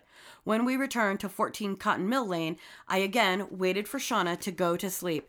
This time, I collected the bag with Rebecca's body and took it to the bathroom. I took the body out of the bag and placed it in the bath. In order to stop Shauna from using the bathroom the following morning, I poured drain cleaner down the toilet so I could tell her that it was blocked again. The toilet would often get blocked, and I knew that this would keep Shauna out of the bathroom. I also locked the door. My memory of the days following are not so perfect, so I'm not sure which day I returned to 14 Cotton Mill Lane, having left Shauna at my mother's, but I think it was Saturday. When I got to 14 Cotton Mill Lane, I tried to dispose of the body by cutting it up with a circular saw. I initially wrapped the body parts and took them back downstairs and hid them. I'm not sure how many days later, but on another day, I took the body, the saw, and the other items to 9 Barton Court, Barton Hill. I placed them in the garden shed. I took them to this address with 2 other people. I did not tell them what was in the bag or the box. I said I would collect them in a few days. Both of the people are men, but I did not want to give their names. I have chosen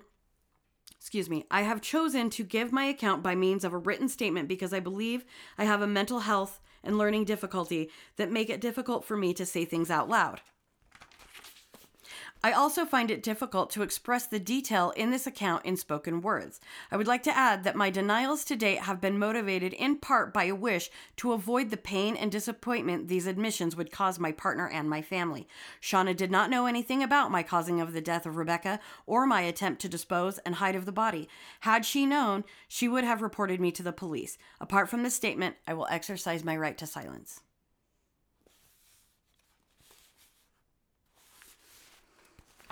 I don't like it. So, with that being said, Angie had decided that she would be in attendance for the next day. She had been trying to get in and see Nathan and like make eye contact with him. Angie had been determined to make her look her in the eye and tell her why he had killed Becky, but she never got her wish. Darren had not attempted to talk Angie out of coming to the courthouse for a couple of reasons. One, if Angie set her mind to do something and she said she was going to do it, she did. And Angie was one of those people that, like, you pretty much knew better than to get in her way. If she says I'm going to do it, I'm fucking doing it.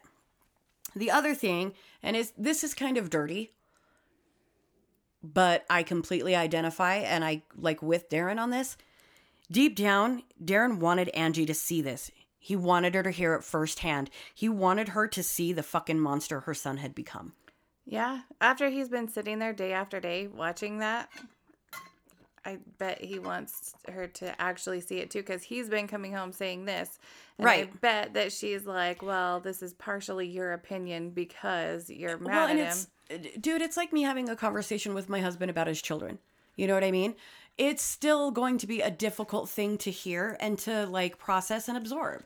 You know, if I have difficulty with discipline, or, you know, there's been a situation in which, dishonesty has occurred. They're still his kids. You know what I mean? So it's not the same as being there and looking somebody in the face and hearing it come out of their mouth. You know what I mean? So the trial didn't start until late the next morning. So there was plenty of time to like get ready, get everybody situated, get to the courthouse. When they arrived, the trial started with a bang. It was like, and we're off to the races. A video played of Nathan after the arrest.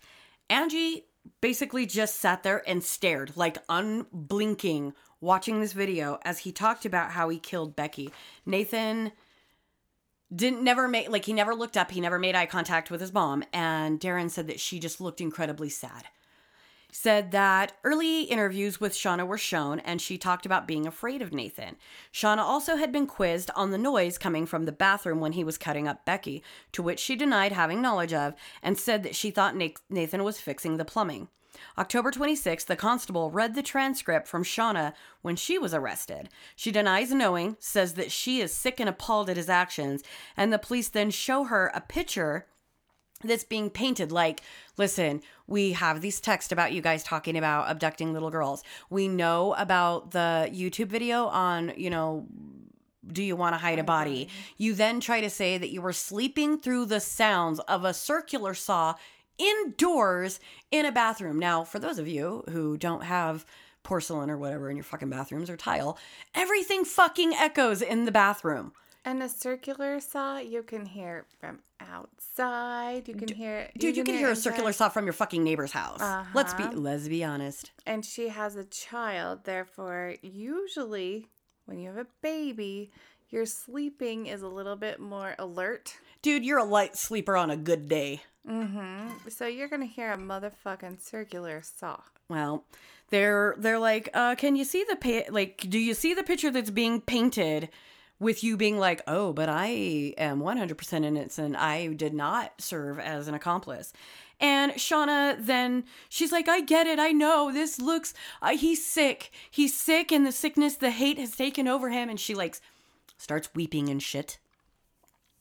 And when they're like, okay, but, yeah, we agree that he's fucking sick, but do you want to explain why you sent him a fucking YouTube video about, do you want to hide a body? And while we're here, and I know that you clearly don't want to admit this, but you're fucking sick too, bitch. Do you want to maybe explain this one? Because, and then she goes on, she's like, it was a joke. I sent it to him because I was just trying to raise his spirits. Wait, I realize that I have a sick motherfucking sense of humor, all right? Like, this is not up for debate. Everybody knows that I am a dark, morbid, macabre fucking weirdo. And we've shared that video. I am a creep. Everybody knows this about me. And if you don't know this about me, because some of my coworkers listen to the show now, welcome to Thunderdome, motherfucker. Now you know. Now you do know. But never ever, out. never ever, like if somebody went missing in my husband's family and there was a current fucking manhunt for them, under no circumstance am I going to raise his spirits by sending him a Disney parody video called Do You Want to Hide a Body? Because that would make it better. How? That's not even funny. Like, No. I guess that would be really funny to them, seeing as how they did, in fact, need to hide a body. Like, then, okay, I can kind of sort of see it, but you took the fun out of my fucking video because y'all we really didn't did it. hide bodies and we I didn't don't really do plan it. on it. We didn't do what? Well, and she's like, but I just wanted to make him laugh. I'm like, all right, well, You make me want to puke, bitch. I punch her in her fucking face. She's got bad eyebrows and an even worse face. Like, she looks like her parents are closely related. And just that fucking smug look on her face. If there is one thing that I can't stand about a person, it's when they're really arrogant and smug and glib. You know what I mean? And they just have that really smirky smirkerton fucking face. I just want to punch you in the neck meat. Like, I struggle daily with certain people that I have to fucking interface with on a daily basis that have that smug fucking face. I hate that. It bothers I me. hate that. It bothers me mucho. So, Tuesday, October 27th. Let me get off my kick about smug pieces of shit. This marked the very first day that Nathan's defense was going to jump up and down and try to save him little soul. This was day 14 of the trial, and Angie was more determined than ever to make her appearance in court. The prosecution had closed their arguments with a hefty blow. They had... Okay, are you ready? You fucking ready? Because this is gross. All right? I'm ready. Okay. I think. They had found pornography on Nathan's computer. Big surprise, right? Like, Right. lots of people watch naughty films and indulge in spank films, right? Right. However, this was a film of a woman who was portrayed as very, very young who was being raped in this film.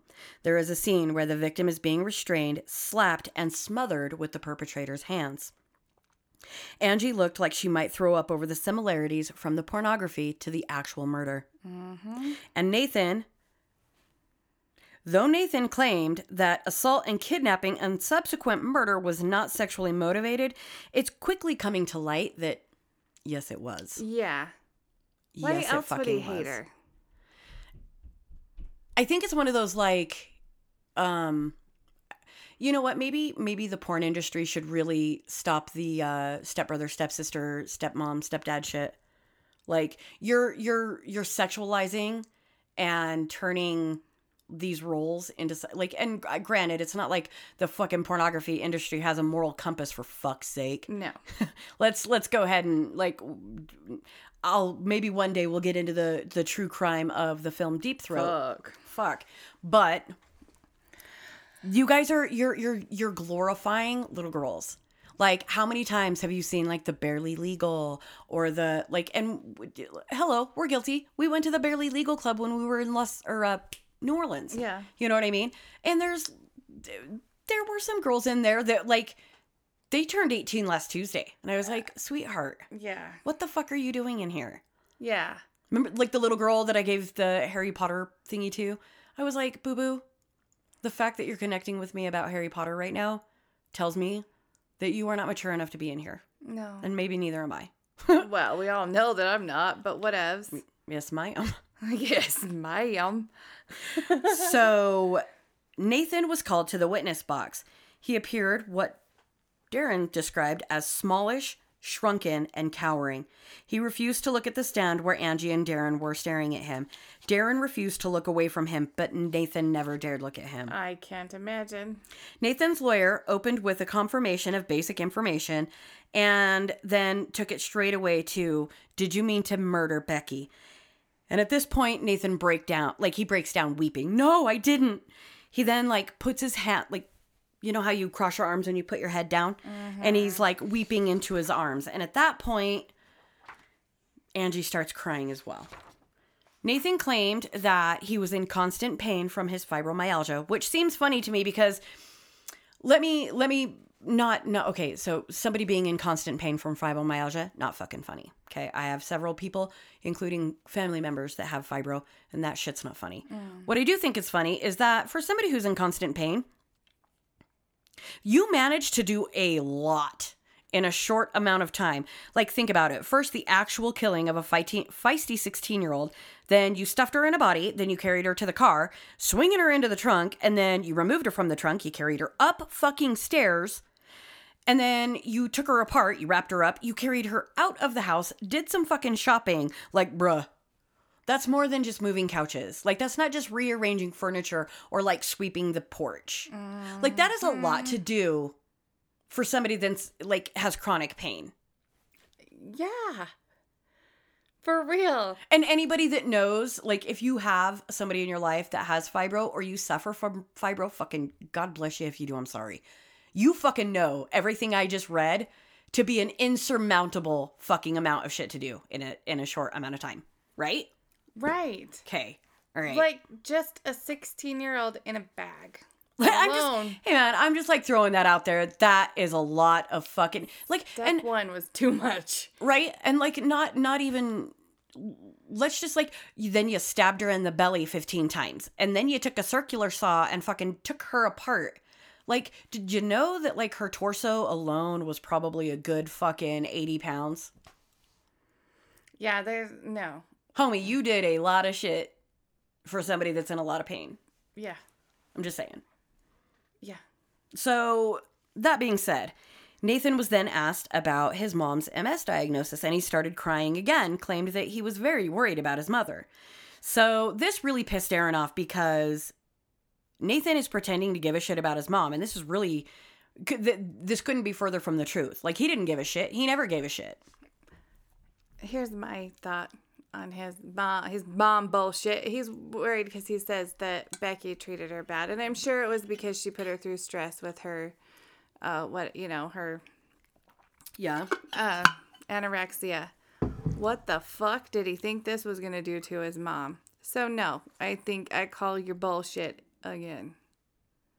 All of it, all the bullshit. Like, you don't get to pretend. Like, if you gave a shit about your mom, if you were genuinely concerned that your teenage stepsister was being ill toward your mom, then you sit down with them and you say, hey, man, you need to realize that, like, when you leave stuff on the stairs, when you don't pick up after yourself, like, my mom's really tired and her energy level, like, you don't fucking kidnap him and strangle him. If you think that Becky is being disrespectful, then lead by example, motherfucker, because there's several examples of you being equally as disrespectful. Well, and right here, all the stress you just put your mom through, you just cost her years, probably. Oh, she's got one foot in the fucking grave and another one on a banana pill. And it would have been a lot less had you not murdered your sister. Right? Nathan went as far to say that Becky intentionally left stuff out for her to trip over, that she was always swearing and shaking the house up. And through his entire, like, as he's describing these behaviors that Becky supposedly had, allegedly, Angie's just shaking her head. Like, through all of it, she's shaking her head. And my hope is that the jury and anybody else in there is watching his fucking mother disagree with him through all of it. Because that, like, she's disagreeing with him silently, but visibly. And she's still, like, upset that he used her as his motive for murder. Nathan admitted that he knew his mom had an appointment that morning and that Becky would be alone. He recounted his version of the day's events and admitted that he'd been thinking about this for several months. Nathan said that he had intentionally been using a deeper voice and that he was sure that she wouldn't know who he was with the mask on. He cried again when he said that when he talked about putting Becky into the bag and that she started resisting. He said that's when he grabbed her face and pinched her nose and restricted her breathing to make her pass out. He kept saying that he was telling Becky that if she was compliant, he would release her unharmed. He explained that in school, the kids would play the pass out game. So he knew that he could do it, but it just didn't work.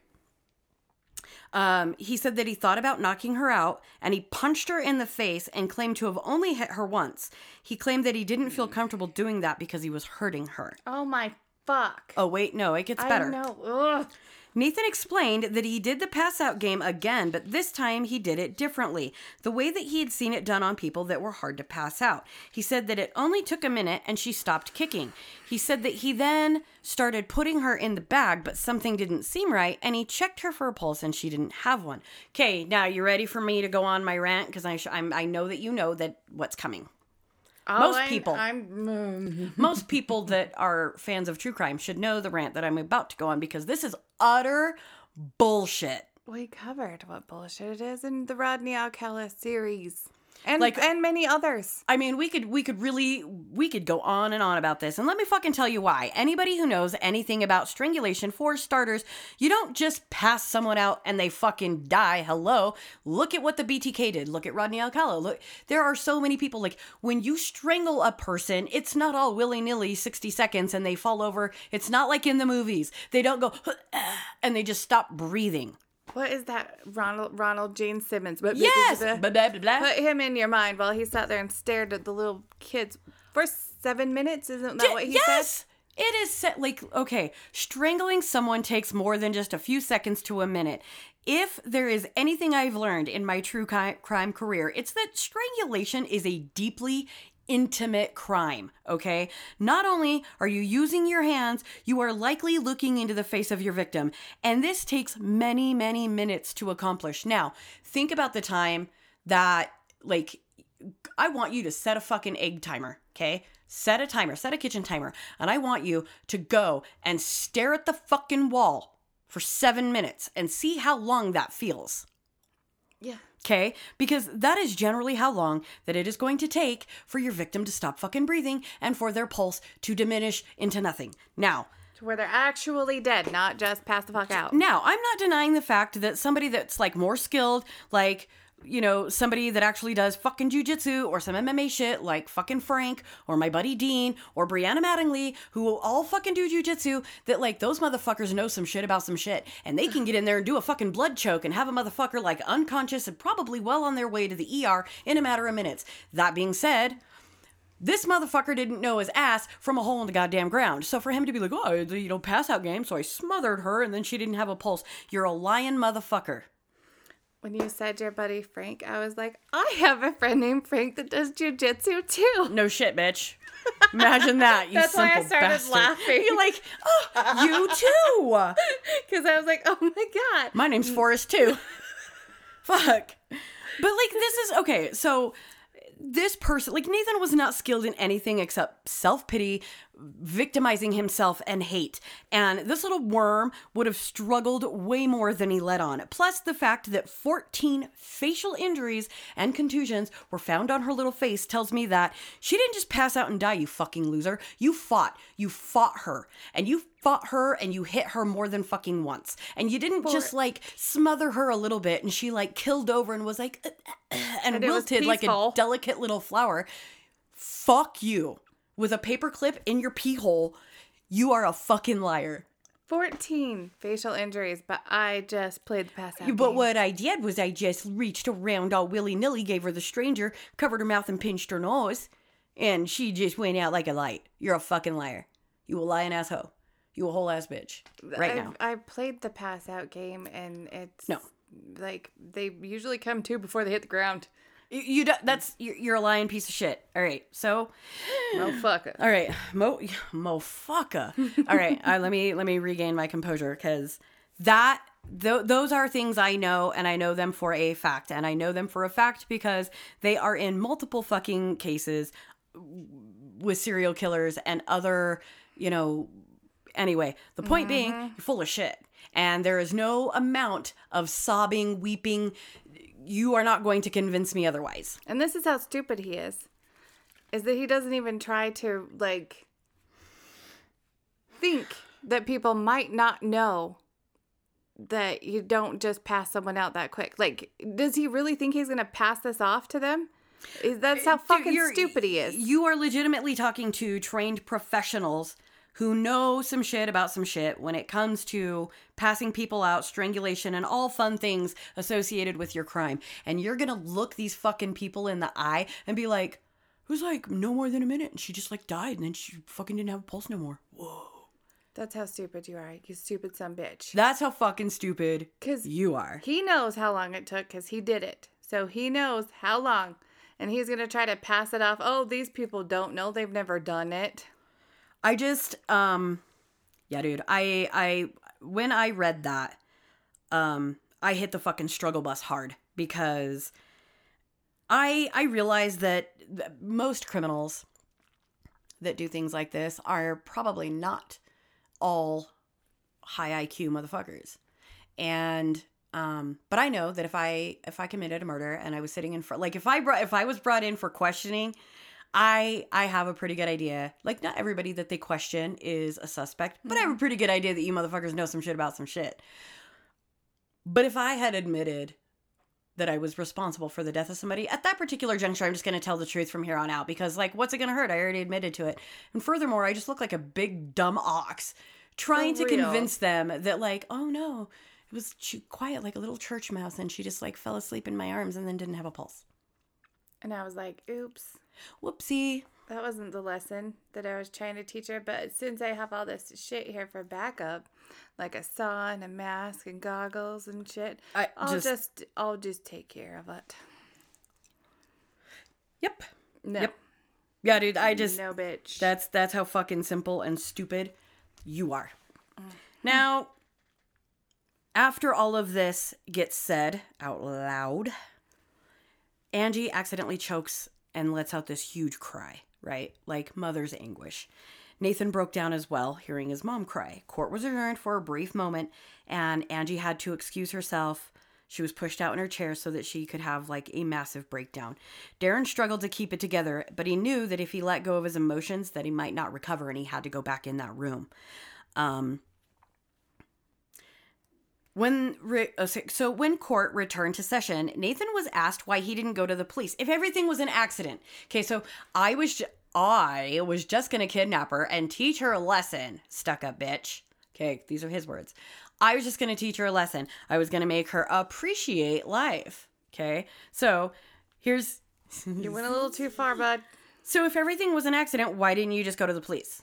Like, hey, you know what? I had this dope-headed plan. Like, I realized that this sounds fucking stupid, but I had this retarded fucking plan, and it went sideways, and I accidentally fucked up, and I killed my little sister. Like, why not just... Because then, really, you would have been guilty of, like, involuntary manslaughter. Yeah. Like, that wasn't even, like, I didn't even do the shit on purpose. We were playing the pass-out game, and I plugged her nose, and Right. she just passed out. And she just died. So Nathan claimed that he couldn't go to the police because he couldn't let anybody know what he had done. He said that he panicked, so he tried to grab as much shit to make it look like she had just, like, taken off. He then said that he attempted to use the stun gun on Becky, but it did not work. He said he didn't tell Shauna and was trying to act normal in front of her because she would have thwarted his plan. She would have stopped him. Really? Right. Nathan said that he had decided to dismember the body in the early hours of the morning following an attempt to dissolve the body in drain cleaner, but it didn't work, so he cut her up instead. Now, It was literally 2015. Google some shit. Fuck. but wait, there's more. Remember how he put the body parts in fucking kitty litter and table salt to preserve You them? Googled that. You fucking had the mental wherewithal to Google that, but why would you want to preserve them if you had once attempted to dissolve them? Do tell. Explain it. So you bought drain cleaner and plumbing chemical to pour on her body in a half-assed attempt to, like, recreate the acid bath killer, and you failed. So you take the body apart. Okay, so that makes sense because you got to get rid of the motherfucker somehow. Except the body parts that you so carefully wrapped for disposal were coated in kitty litter and salt for preservation. Because he just happened to have saran wrap, tape, kitty litter, Like- all the shit needed, and a saw. So, what the fuck? So, when you can't dissolve a body, you decide to preserve a body? Show me on the map where that fucking makes sense. Let me tell you. All right. He's going to preserve it because he thinks he can put it back together later and it will all be okay. Like, what is it? Like, He's that stupid. Tell me, Scooter, which one is it? You want people soup or you want to preserve it? Because maybe the Nathan's litter and salt poopery that he covered his sister in was an attempt to keep it from decomposing and smelling. I kind of get that. But how do you go from make it slime to make it pristine forever? For real. That's too totally, like, I think he was just desecrating the body. Yeah. My opinion. Trying to make it so you couldn't tell who she was. Yes. Like fingerprints. I don't know. I don't know. Maybe not even that far, just so much as like he was desecrating the body. Like, I don't think that he stabbed her in the belly a whole bunch of times to bleed her out. Because quite frankly, my dear, you were sawing her up. She was going to lose all of her blood anyway. You stabbed her in the belly a whole bunch of times. That was like a fucking Rage, hate. yeah. That was rage. So, and this is my unofficial fucking podcast sleuth armchair fucking diagnosis. I really think that the act of killing Becky was likely, in my opinion, sexually motivated. I think he wanted to recreate the sex rape that he'd been watching. I think he probably had some unnatural feelings towards his little sister for a long time. Because she was forbidden. Yes. That's my opinion. That's the no is that touchies. She's forbidden. And so he's going to make himself hate her because she's forbidden. And I think that he did harbor a lot of hate towards her for a lot of different things. But I think that and I think that the hate grew exponentially when he had unnatural feelings towards her, couldn't fucking have her, wasn't supposed to touch her. You know, I think he got off on her being scared and fearful. I know he did. Well, I know he fucking did. And I bet Shauna was jealous of her. Oh, goddamn. Because she knew. Oh, yeah. His thoughts. Like, even if he didn't put it, you know. Oh, you know he fucking did, though. Like, if they were talking through naughty text and message, whatever, about snatching little girls off the fucking street, like, that's fucking... She knew. But that's the thing, is, like, the stabbing of the tummy, those 14 fucking cuts and bruises and shit to her face, like, all of that shit wasn't done because you weren't trying to hurt her. You know, oh, I didn't want to punch her. I didn't want to knock her out. I didn't want to hurt her. You're a fucking liar. Then why the fuck did you kidnap her, you douchebag? Like, so, moving on. Yes. Moving on. Oh, fuck, this guy just makes my asshole fucking pucker. When Nathan was questioned about the act of dismemberment, he said that he didn't think about it. He just did it. He said that he just did what he had to do to protect everyone. That means shit to me, you dumbass. Nathan said he offered 10,000 pounds to Carl Demetrius to transport and store the body parts and implements used in the crime. He said that he couldn't think of anyone else, and that he and Shauna had ISA accounts that they were going to cash in to pay him. When Carl and James Ireland took the parcels, Nathan told them not to open them or look at them. Carl and James thought they were stolen goods and that they were under the impression that they were just hiding stolen property until it was sold. Right. Which I get that. I buy that. Mm-hmm. The proceedings ended after that, thankfully. Angie was so overwhelmed and shaken that she could no longer sit up straight in her chair, nor could she speak. It had been a harrowing day for her. Still, she remained steadfast in her desire to be in the courtroom during Nathan's time on the stand. He still had not looked his mother in the face, nor had she been able to speak to him, and she wanted him to look at her. Darren knew that he wouldn't. He was too much of a fucking coward. Mm-hmm. Can't even look your own mom in the eye. October 29th, the trial continued, and there is no rest for the wicked. They started by telling the jury that Nathan had accessed, streamed, and downloaded porn daily. They described how the films he chose all featured actresses who were barely 18.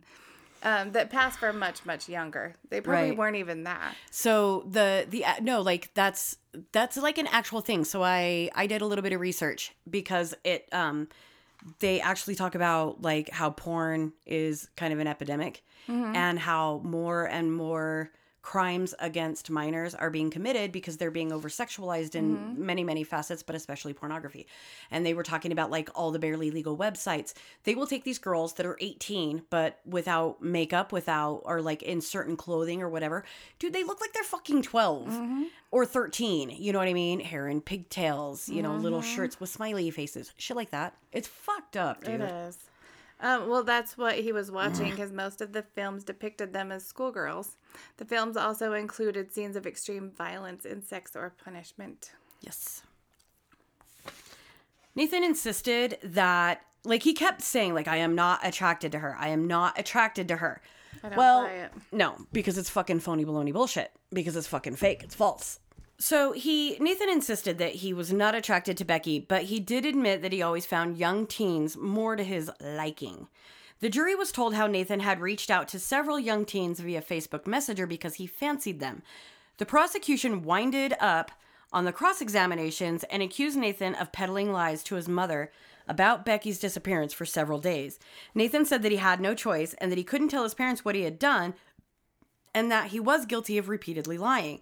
Nathan said that when he was arrested, he tried to lie about it, and the solicitor saw that he was struggling about it, and when he was asked, he just broke down and admitted everything. Nathan said that he admitted his guilt because he had to give Darren and Angie closure. He had thought about telling them with text or through Facebook messages, like acting as though he were Becky and being like, I'm fine, I'm happy, I'm safe, whatever. He said that he just couldn't do it, so he admitted to killing Becky instead so that his parents would no longer be looking for her and they could say goodbye. Prosecution hammered away at Nathan, asking, like, you do realize how ridiculous you sound when you say that Shauna didn't know, that she had nothing to do with this. Nathan said that it was true. He's like, I realize this is suspicious, but it's all true. Mm-hmm. Well, I'll believe that when me shit turns purple and smells like rainbow sherbet. Fiergas, my shit. But shit. Disgusting! I love that one. Fuck. Disgusting. When one of you's had a shot. He says, he's like, I realize this looks and sounds suspicious, but it's true. It's accurate. Very accurate. Accurate.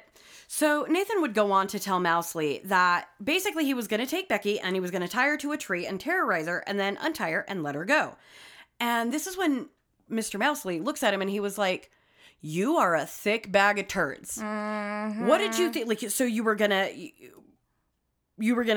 take her out after you kidnapped her. You were gonna smack her around, tie her to a tree, terrorize her, and then let her go. Like, did you think she was just gonna go skipping off into the fucking sunset and like live her life all willy fucking nilly? Like, I learned my lesson. Oh my God, I appreciate life so much after being abducted.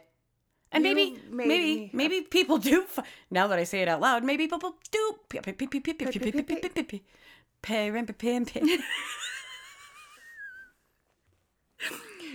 on earth. Peace on earth. Maybe people do fucking appreciate their life so much more after they've been abducted. But like, dude, no. No.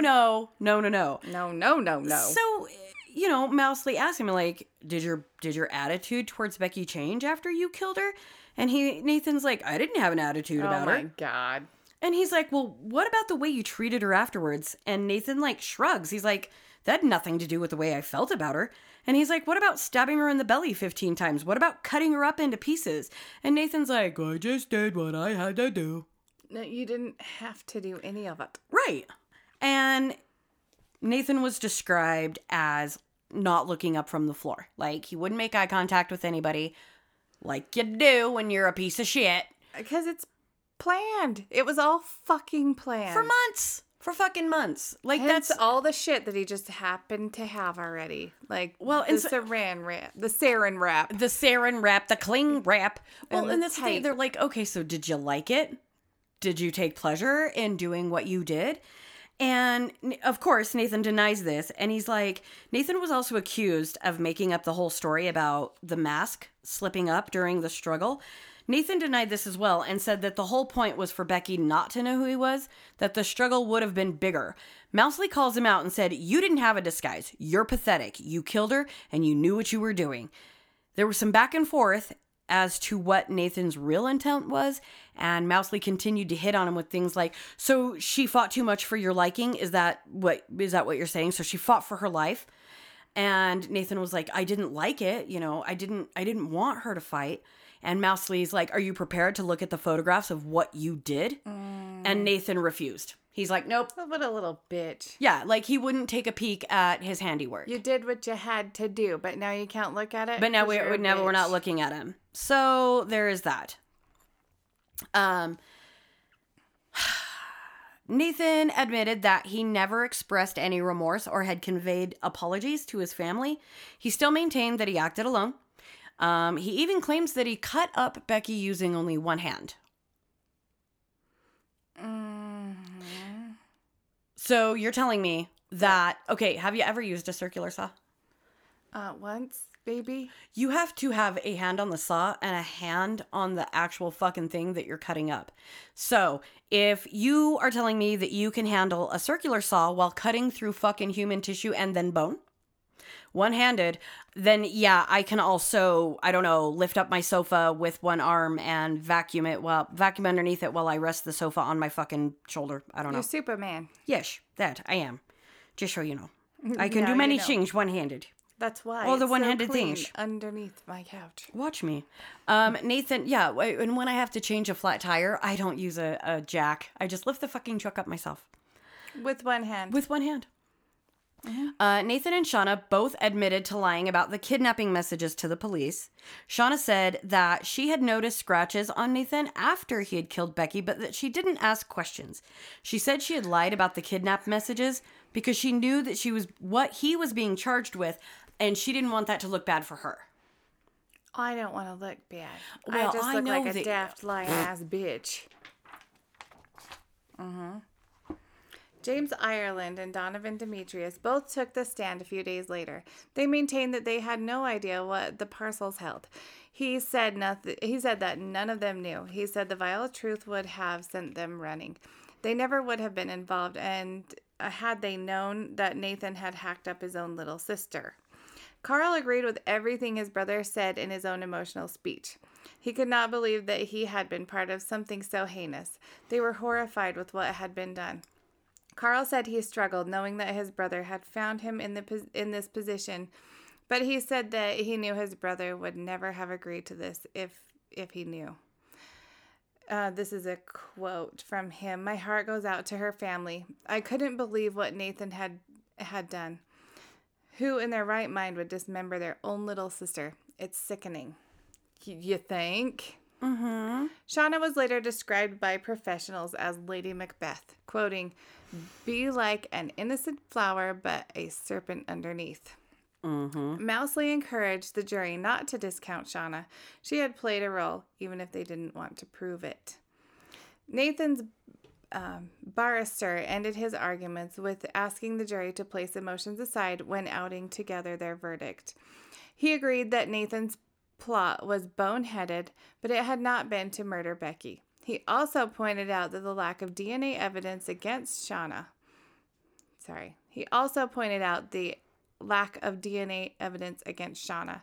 He called her a survivor for having to deal with Nathan, but that she was basically innocent. Basically, she's, for all intents and purposes, she's basically innocent. She's basically innocent. Basically innocent sounds Basically. very fucking convincing to me. Mm-hmm. Do you want me to keep going? Or do you want Go ahead. to- Okay. On November 11th of 2015, it was the end. The verdict was to be made and sentencing passed to Nathan and Shauna. Everyone had been plagued with the idea that Shauna may go unpunished. Judge Justice Dingemans I know. I struggled with that one as well. Dingemans Mm-hmm. sent the jury... Dingemans. Dingemans. It's all about the Dingemans, baby. Yeah, dude, I was on the struggle bus with that one as well. So just so you know. Well, that guy sent the jury to deliberation at 10:30 a.m. While they waited, Darren and Angie gave interviews to the news crews.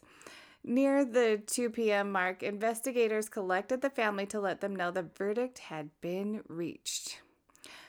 Both on kidnapping, guilty. Nathan for murder, guilty. Shauna for murder, not guilty with a jury revision for manslaughter charges, guilty. Shauna for perverting the course of justice, preventing lawful burial, guilty. James Ireland and Donovan Demetrius, not guilty for assisting. Sentencing took place November 13th. Mike Courtier stepped forward to address the press first. I would like to take this opportunity to pay tribute to Becky's family and friends who have shown the utmost composure and dignity during what has undoubtedly been the worst period of their lives. Becky Watts was a typical teenager who was well-loved and, like most teenagers, had plans and hopes for the future.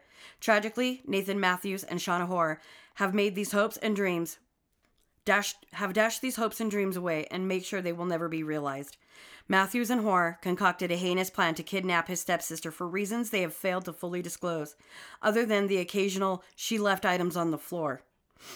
The body of evidence, however, has suggested a much more sinister motive relating to their deep-seated hatred for Becky and their twisted sexual desires. So he goes on to talk about how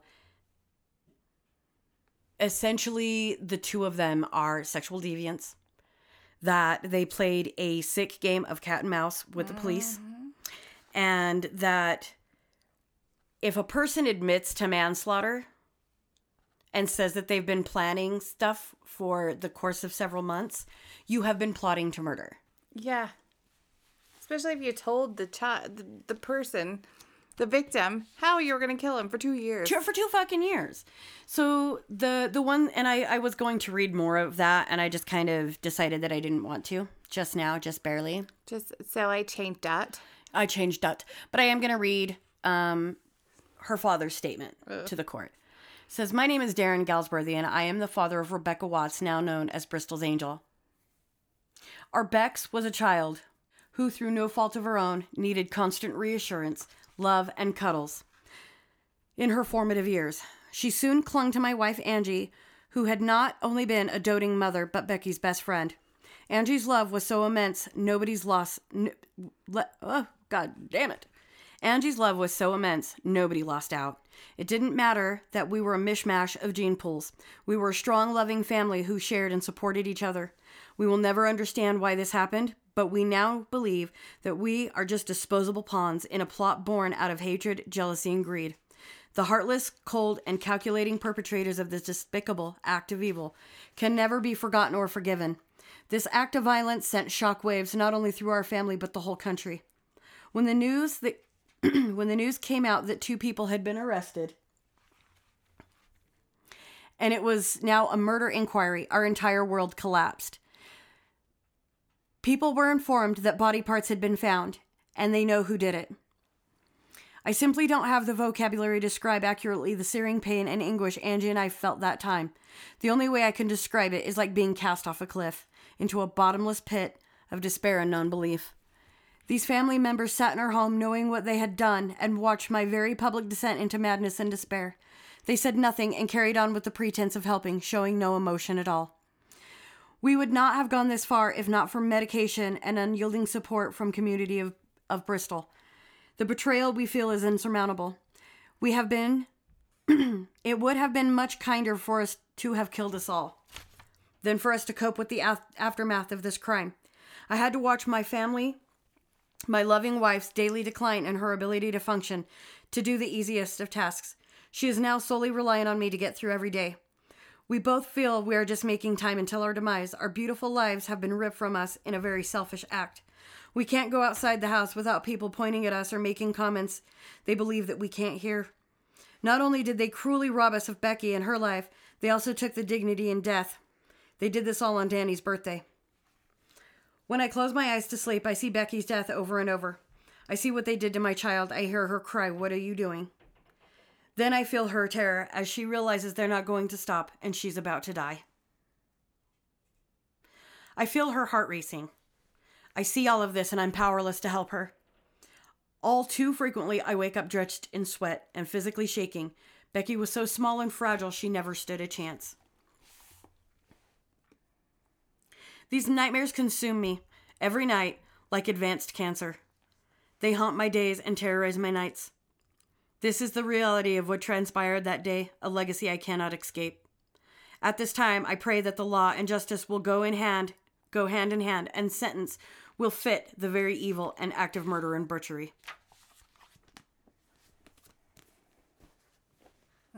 So, I don't like that. Would you like to hear some sentencing? Yes, please. Nathan Matthews, life sentence, minimum 30 years before he can be considered for release. So he'd be 50. How old was he? 22? He'll be 58. Okay. He'd be I 58. couldn't remember what the Before he ever even gets like a probation parole hearing. Not probation, parole. Yeah. Shauna Hoare, 17 years.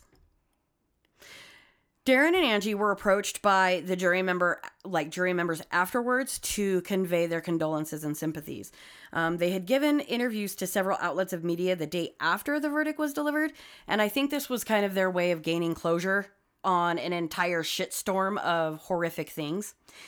Angie and Darren were able to finally say everything that they needed, from the explanation of, like, there was sibling rivalry, to Angie telling them she had no clue who Nathan was, and that she still loved her son, but she just couldn't understand, or, like, I can't fucking stand the person he's become. Yeah.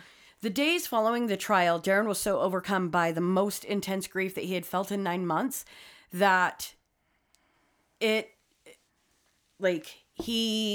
fucking had a whole nother mental breakdown, essentially. Yeah.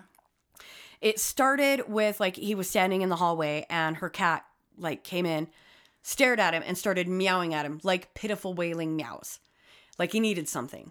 And then he was having these memories of Becky and the information about her death, like shit that he didn't know, Yeah. like the fucking stabbing in the belly and her telling her friend for 2 fucking years how Nathan had been terrorizing her, and just, all the different things about finding out about Nathan's porn addiction and his fantasies, to the guilt of not protecting his daughter. He, like, fucking fully melted down. Mm-hmm. Here's something that I thought that you would like to read, because I think you would find this interesting.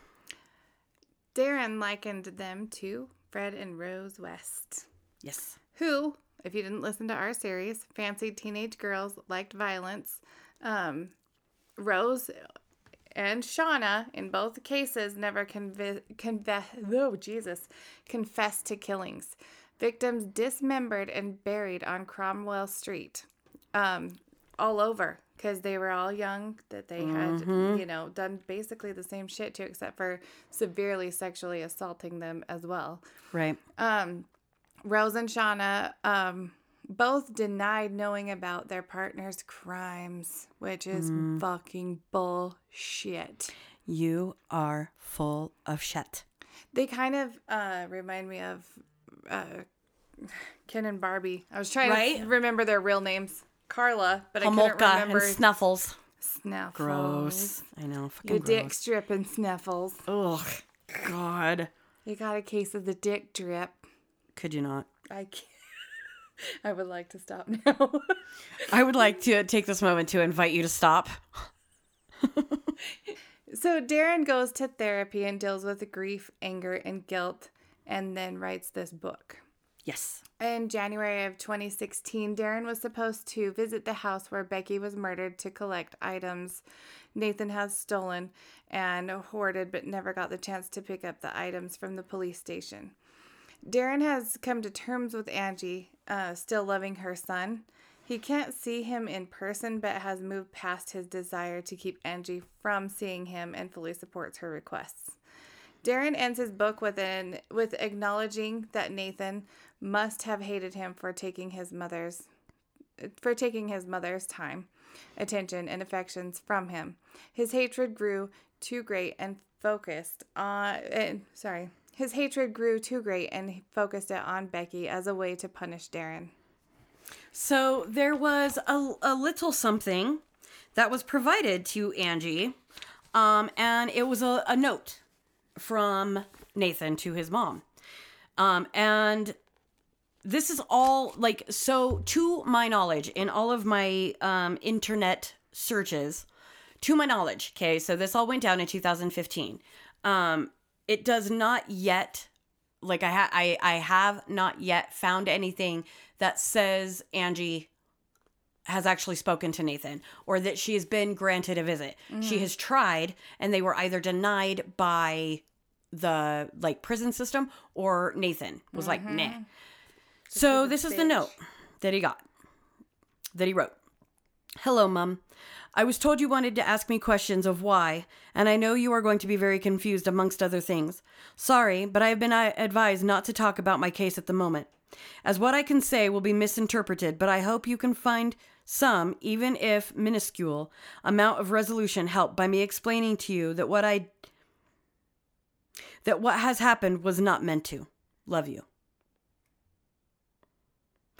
So the letter provided no answers. I mean, it says Angie was traumatized by reading it. We were finally told about the letter, which had been kept from us for around 8 months. She had hoped that it would at least say sorry, but instead she was left bitterly hurt and angry.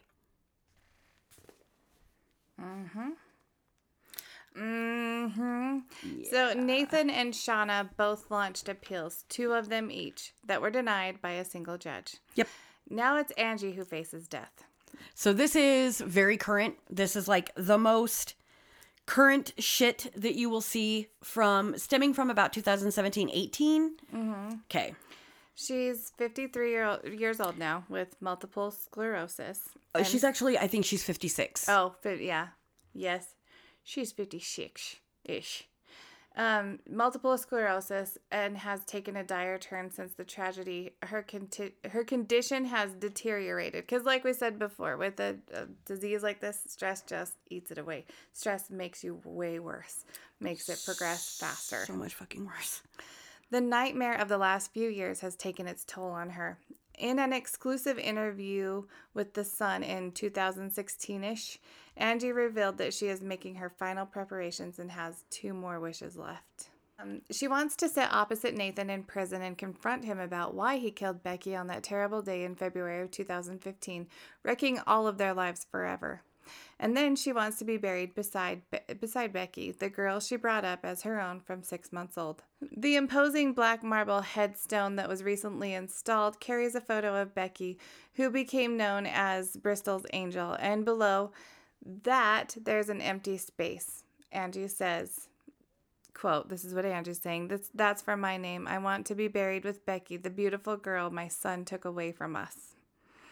With the legal process now at an end, Angie wants to see Nathan one last time. She is writing a letter to him to ask for a meeting. Angie, now virtually housebound, says, quote, I want to know why it happened. I just want to see that he feels guilty.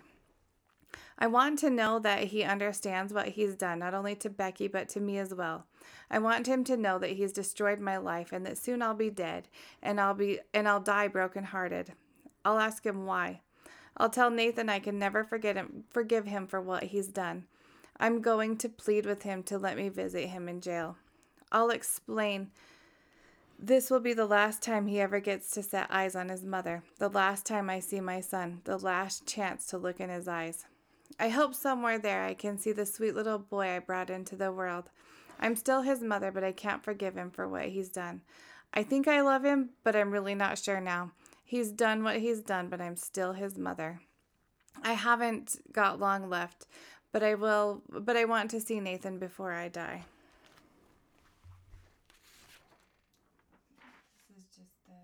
So there is a little bit of information that I found actually later. And I found this in so there's a source that we're going to put in the show notes, okay, that talks about the services that ultimately failed Becky. So when you go to the Safeguarding Bristol website, it actually talks in great detail about like all the different places that they they didn't follow up, they didn't follow through. You know what I mean? Or they didn't do their due diligence at the end of the day. So there's also theguardian.com has an article on Becky Watts talking about the care services that failed her. There's also a source to info regarding a sexting explicit picture issue that took place in 2014 while she was still alive, but was not revealed until 2018. Oh, shit. And that was covered by the BBC News, the BBC.com, which basically what took place was she had been sexting with an individual close to her age and shared explicit photos. And that person then turned around and threatened to expose and manipulate and exploit her with those photos. And it was said that Darren had threatened to throw her out of the house. Now, in the book, it never talks about like, oh, if you sent that boy dirty photos, I'm going to pitch you out of the house. from what I understand and what I gathered from news articles, now I can't say that this is true or untrue, but it wasn't uncommon for Darren to use that as like a threat of like, I'll pitch you out of the house. I'll kick you out of the house. And Nathan was also involved in like he thought she should have been punished for being such a naughty little minx or whatever. But that was something I literally found at the very, very end because I was trying to find an update that said something in the, like somewhere in the fashion of like Angie finally got to go and see her son, right? Yeah. No, this is what I found was that there were other agencies that were involved in exploitation, like the exploitation of a minor because of some sexting and naughty photos. So if you guys want to check that out, we'll put that link in the show notes as well. But it sounds like to me that, you know, and I don't think that that it's uncommon or unheard of for parents to be like, I will kick you the fuck out of my house. Like, dude, I heard it from my parents. Like, they said it to my brothers. They said it to me. Like, I think in a fit of anger, lots of things get said. Yeah. It doesn't make it okay. No. But that brings us to the end of the Becky Watts murder. Yes, it does. The end. The end of the murder. So you guys check out those show notes. You can check out the also if you go to like Wikipedia or whatever, I'm pretty sure that the Safeguarding Bristol link is there too, but you can also find it in our show notes. In the meantime, don't be a lying shitbag. don't watch dirty little girl porn. Don't be a lying yeah. shitbag. Don't kill your step siblings. And please, please, please don't tear them apart with circular saws. And stay out of chalk lines. Goodbye. Goodbye.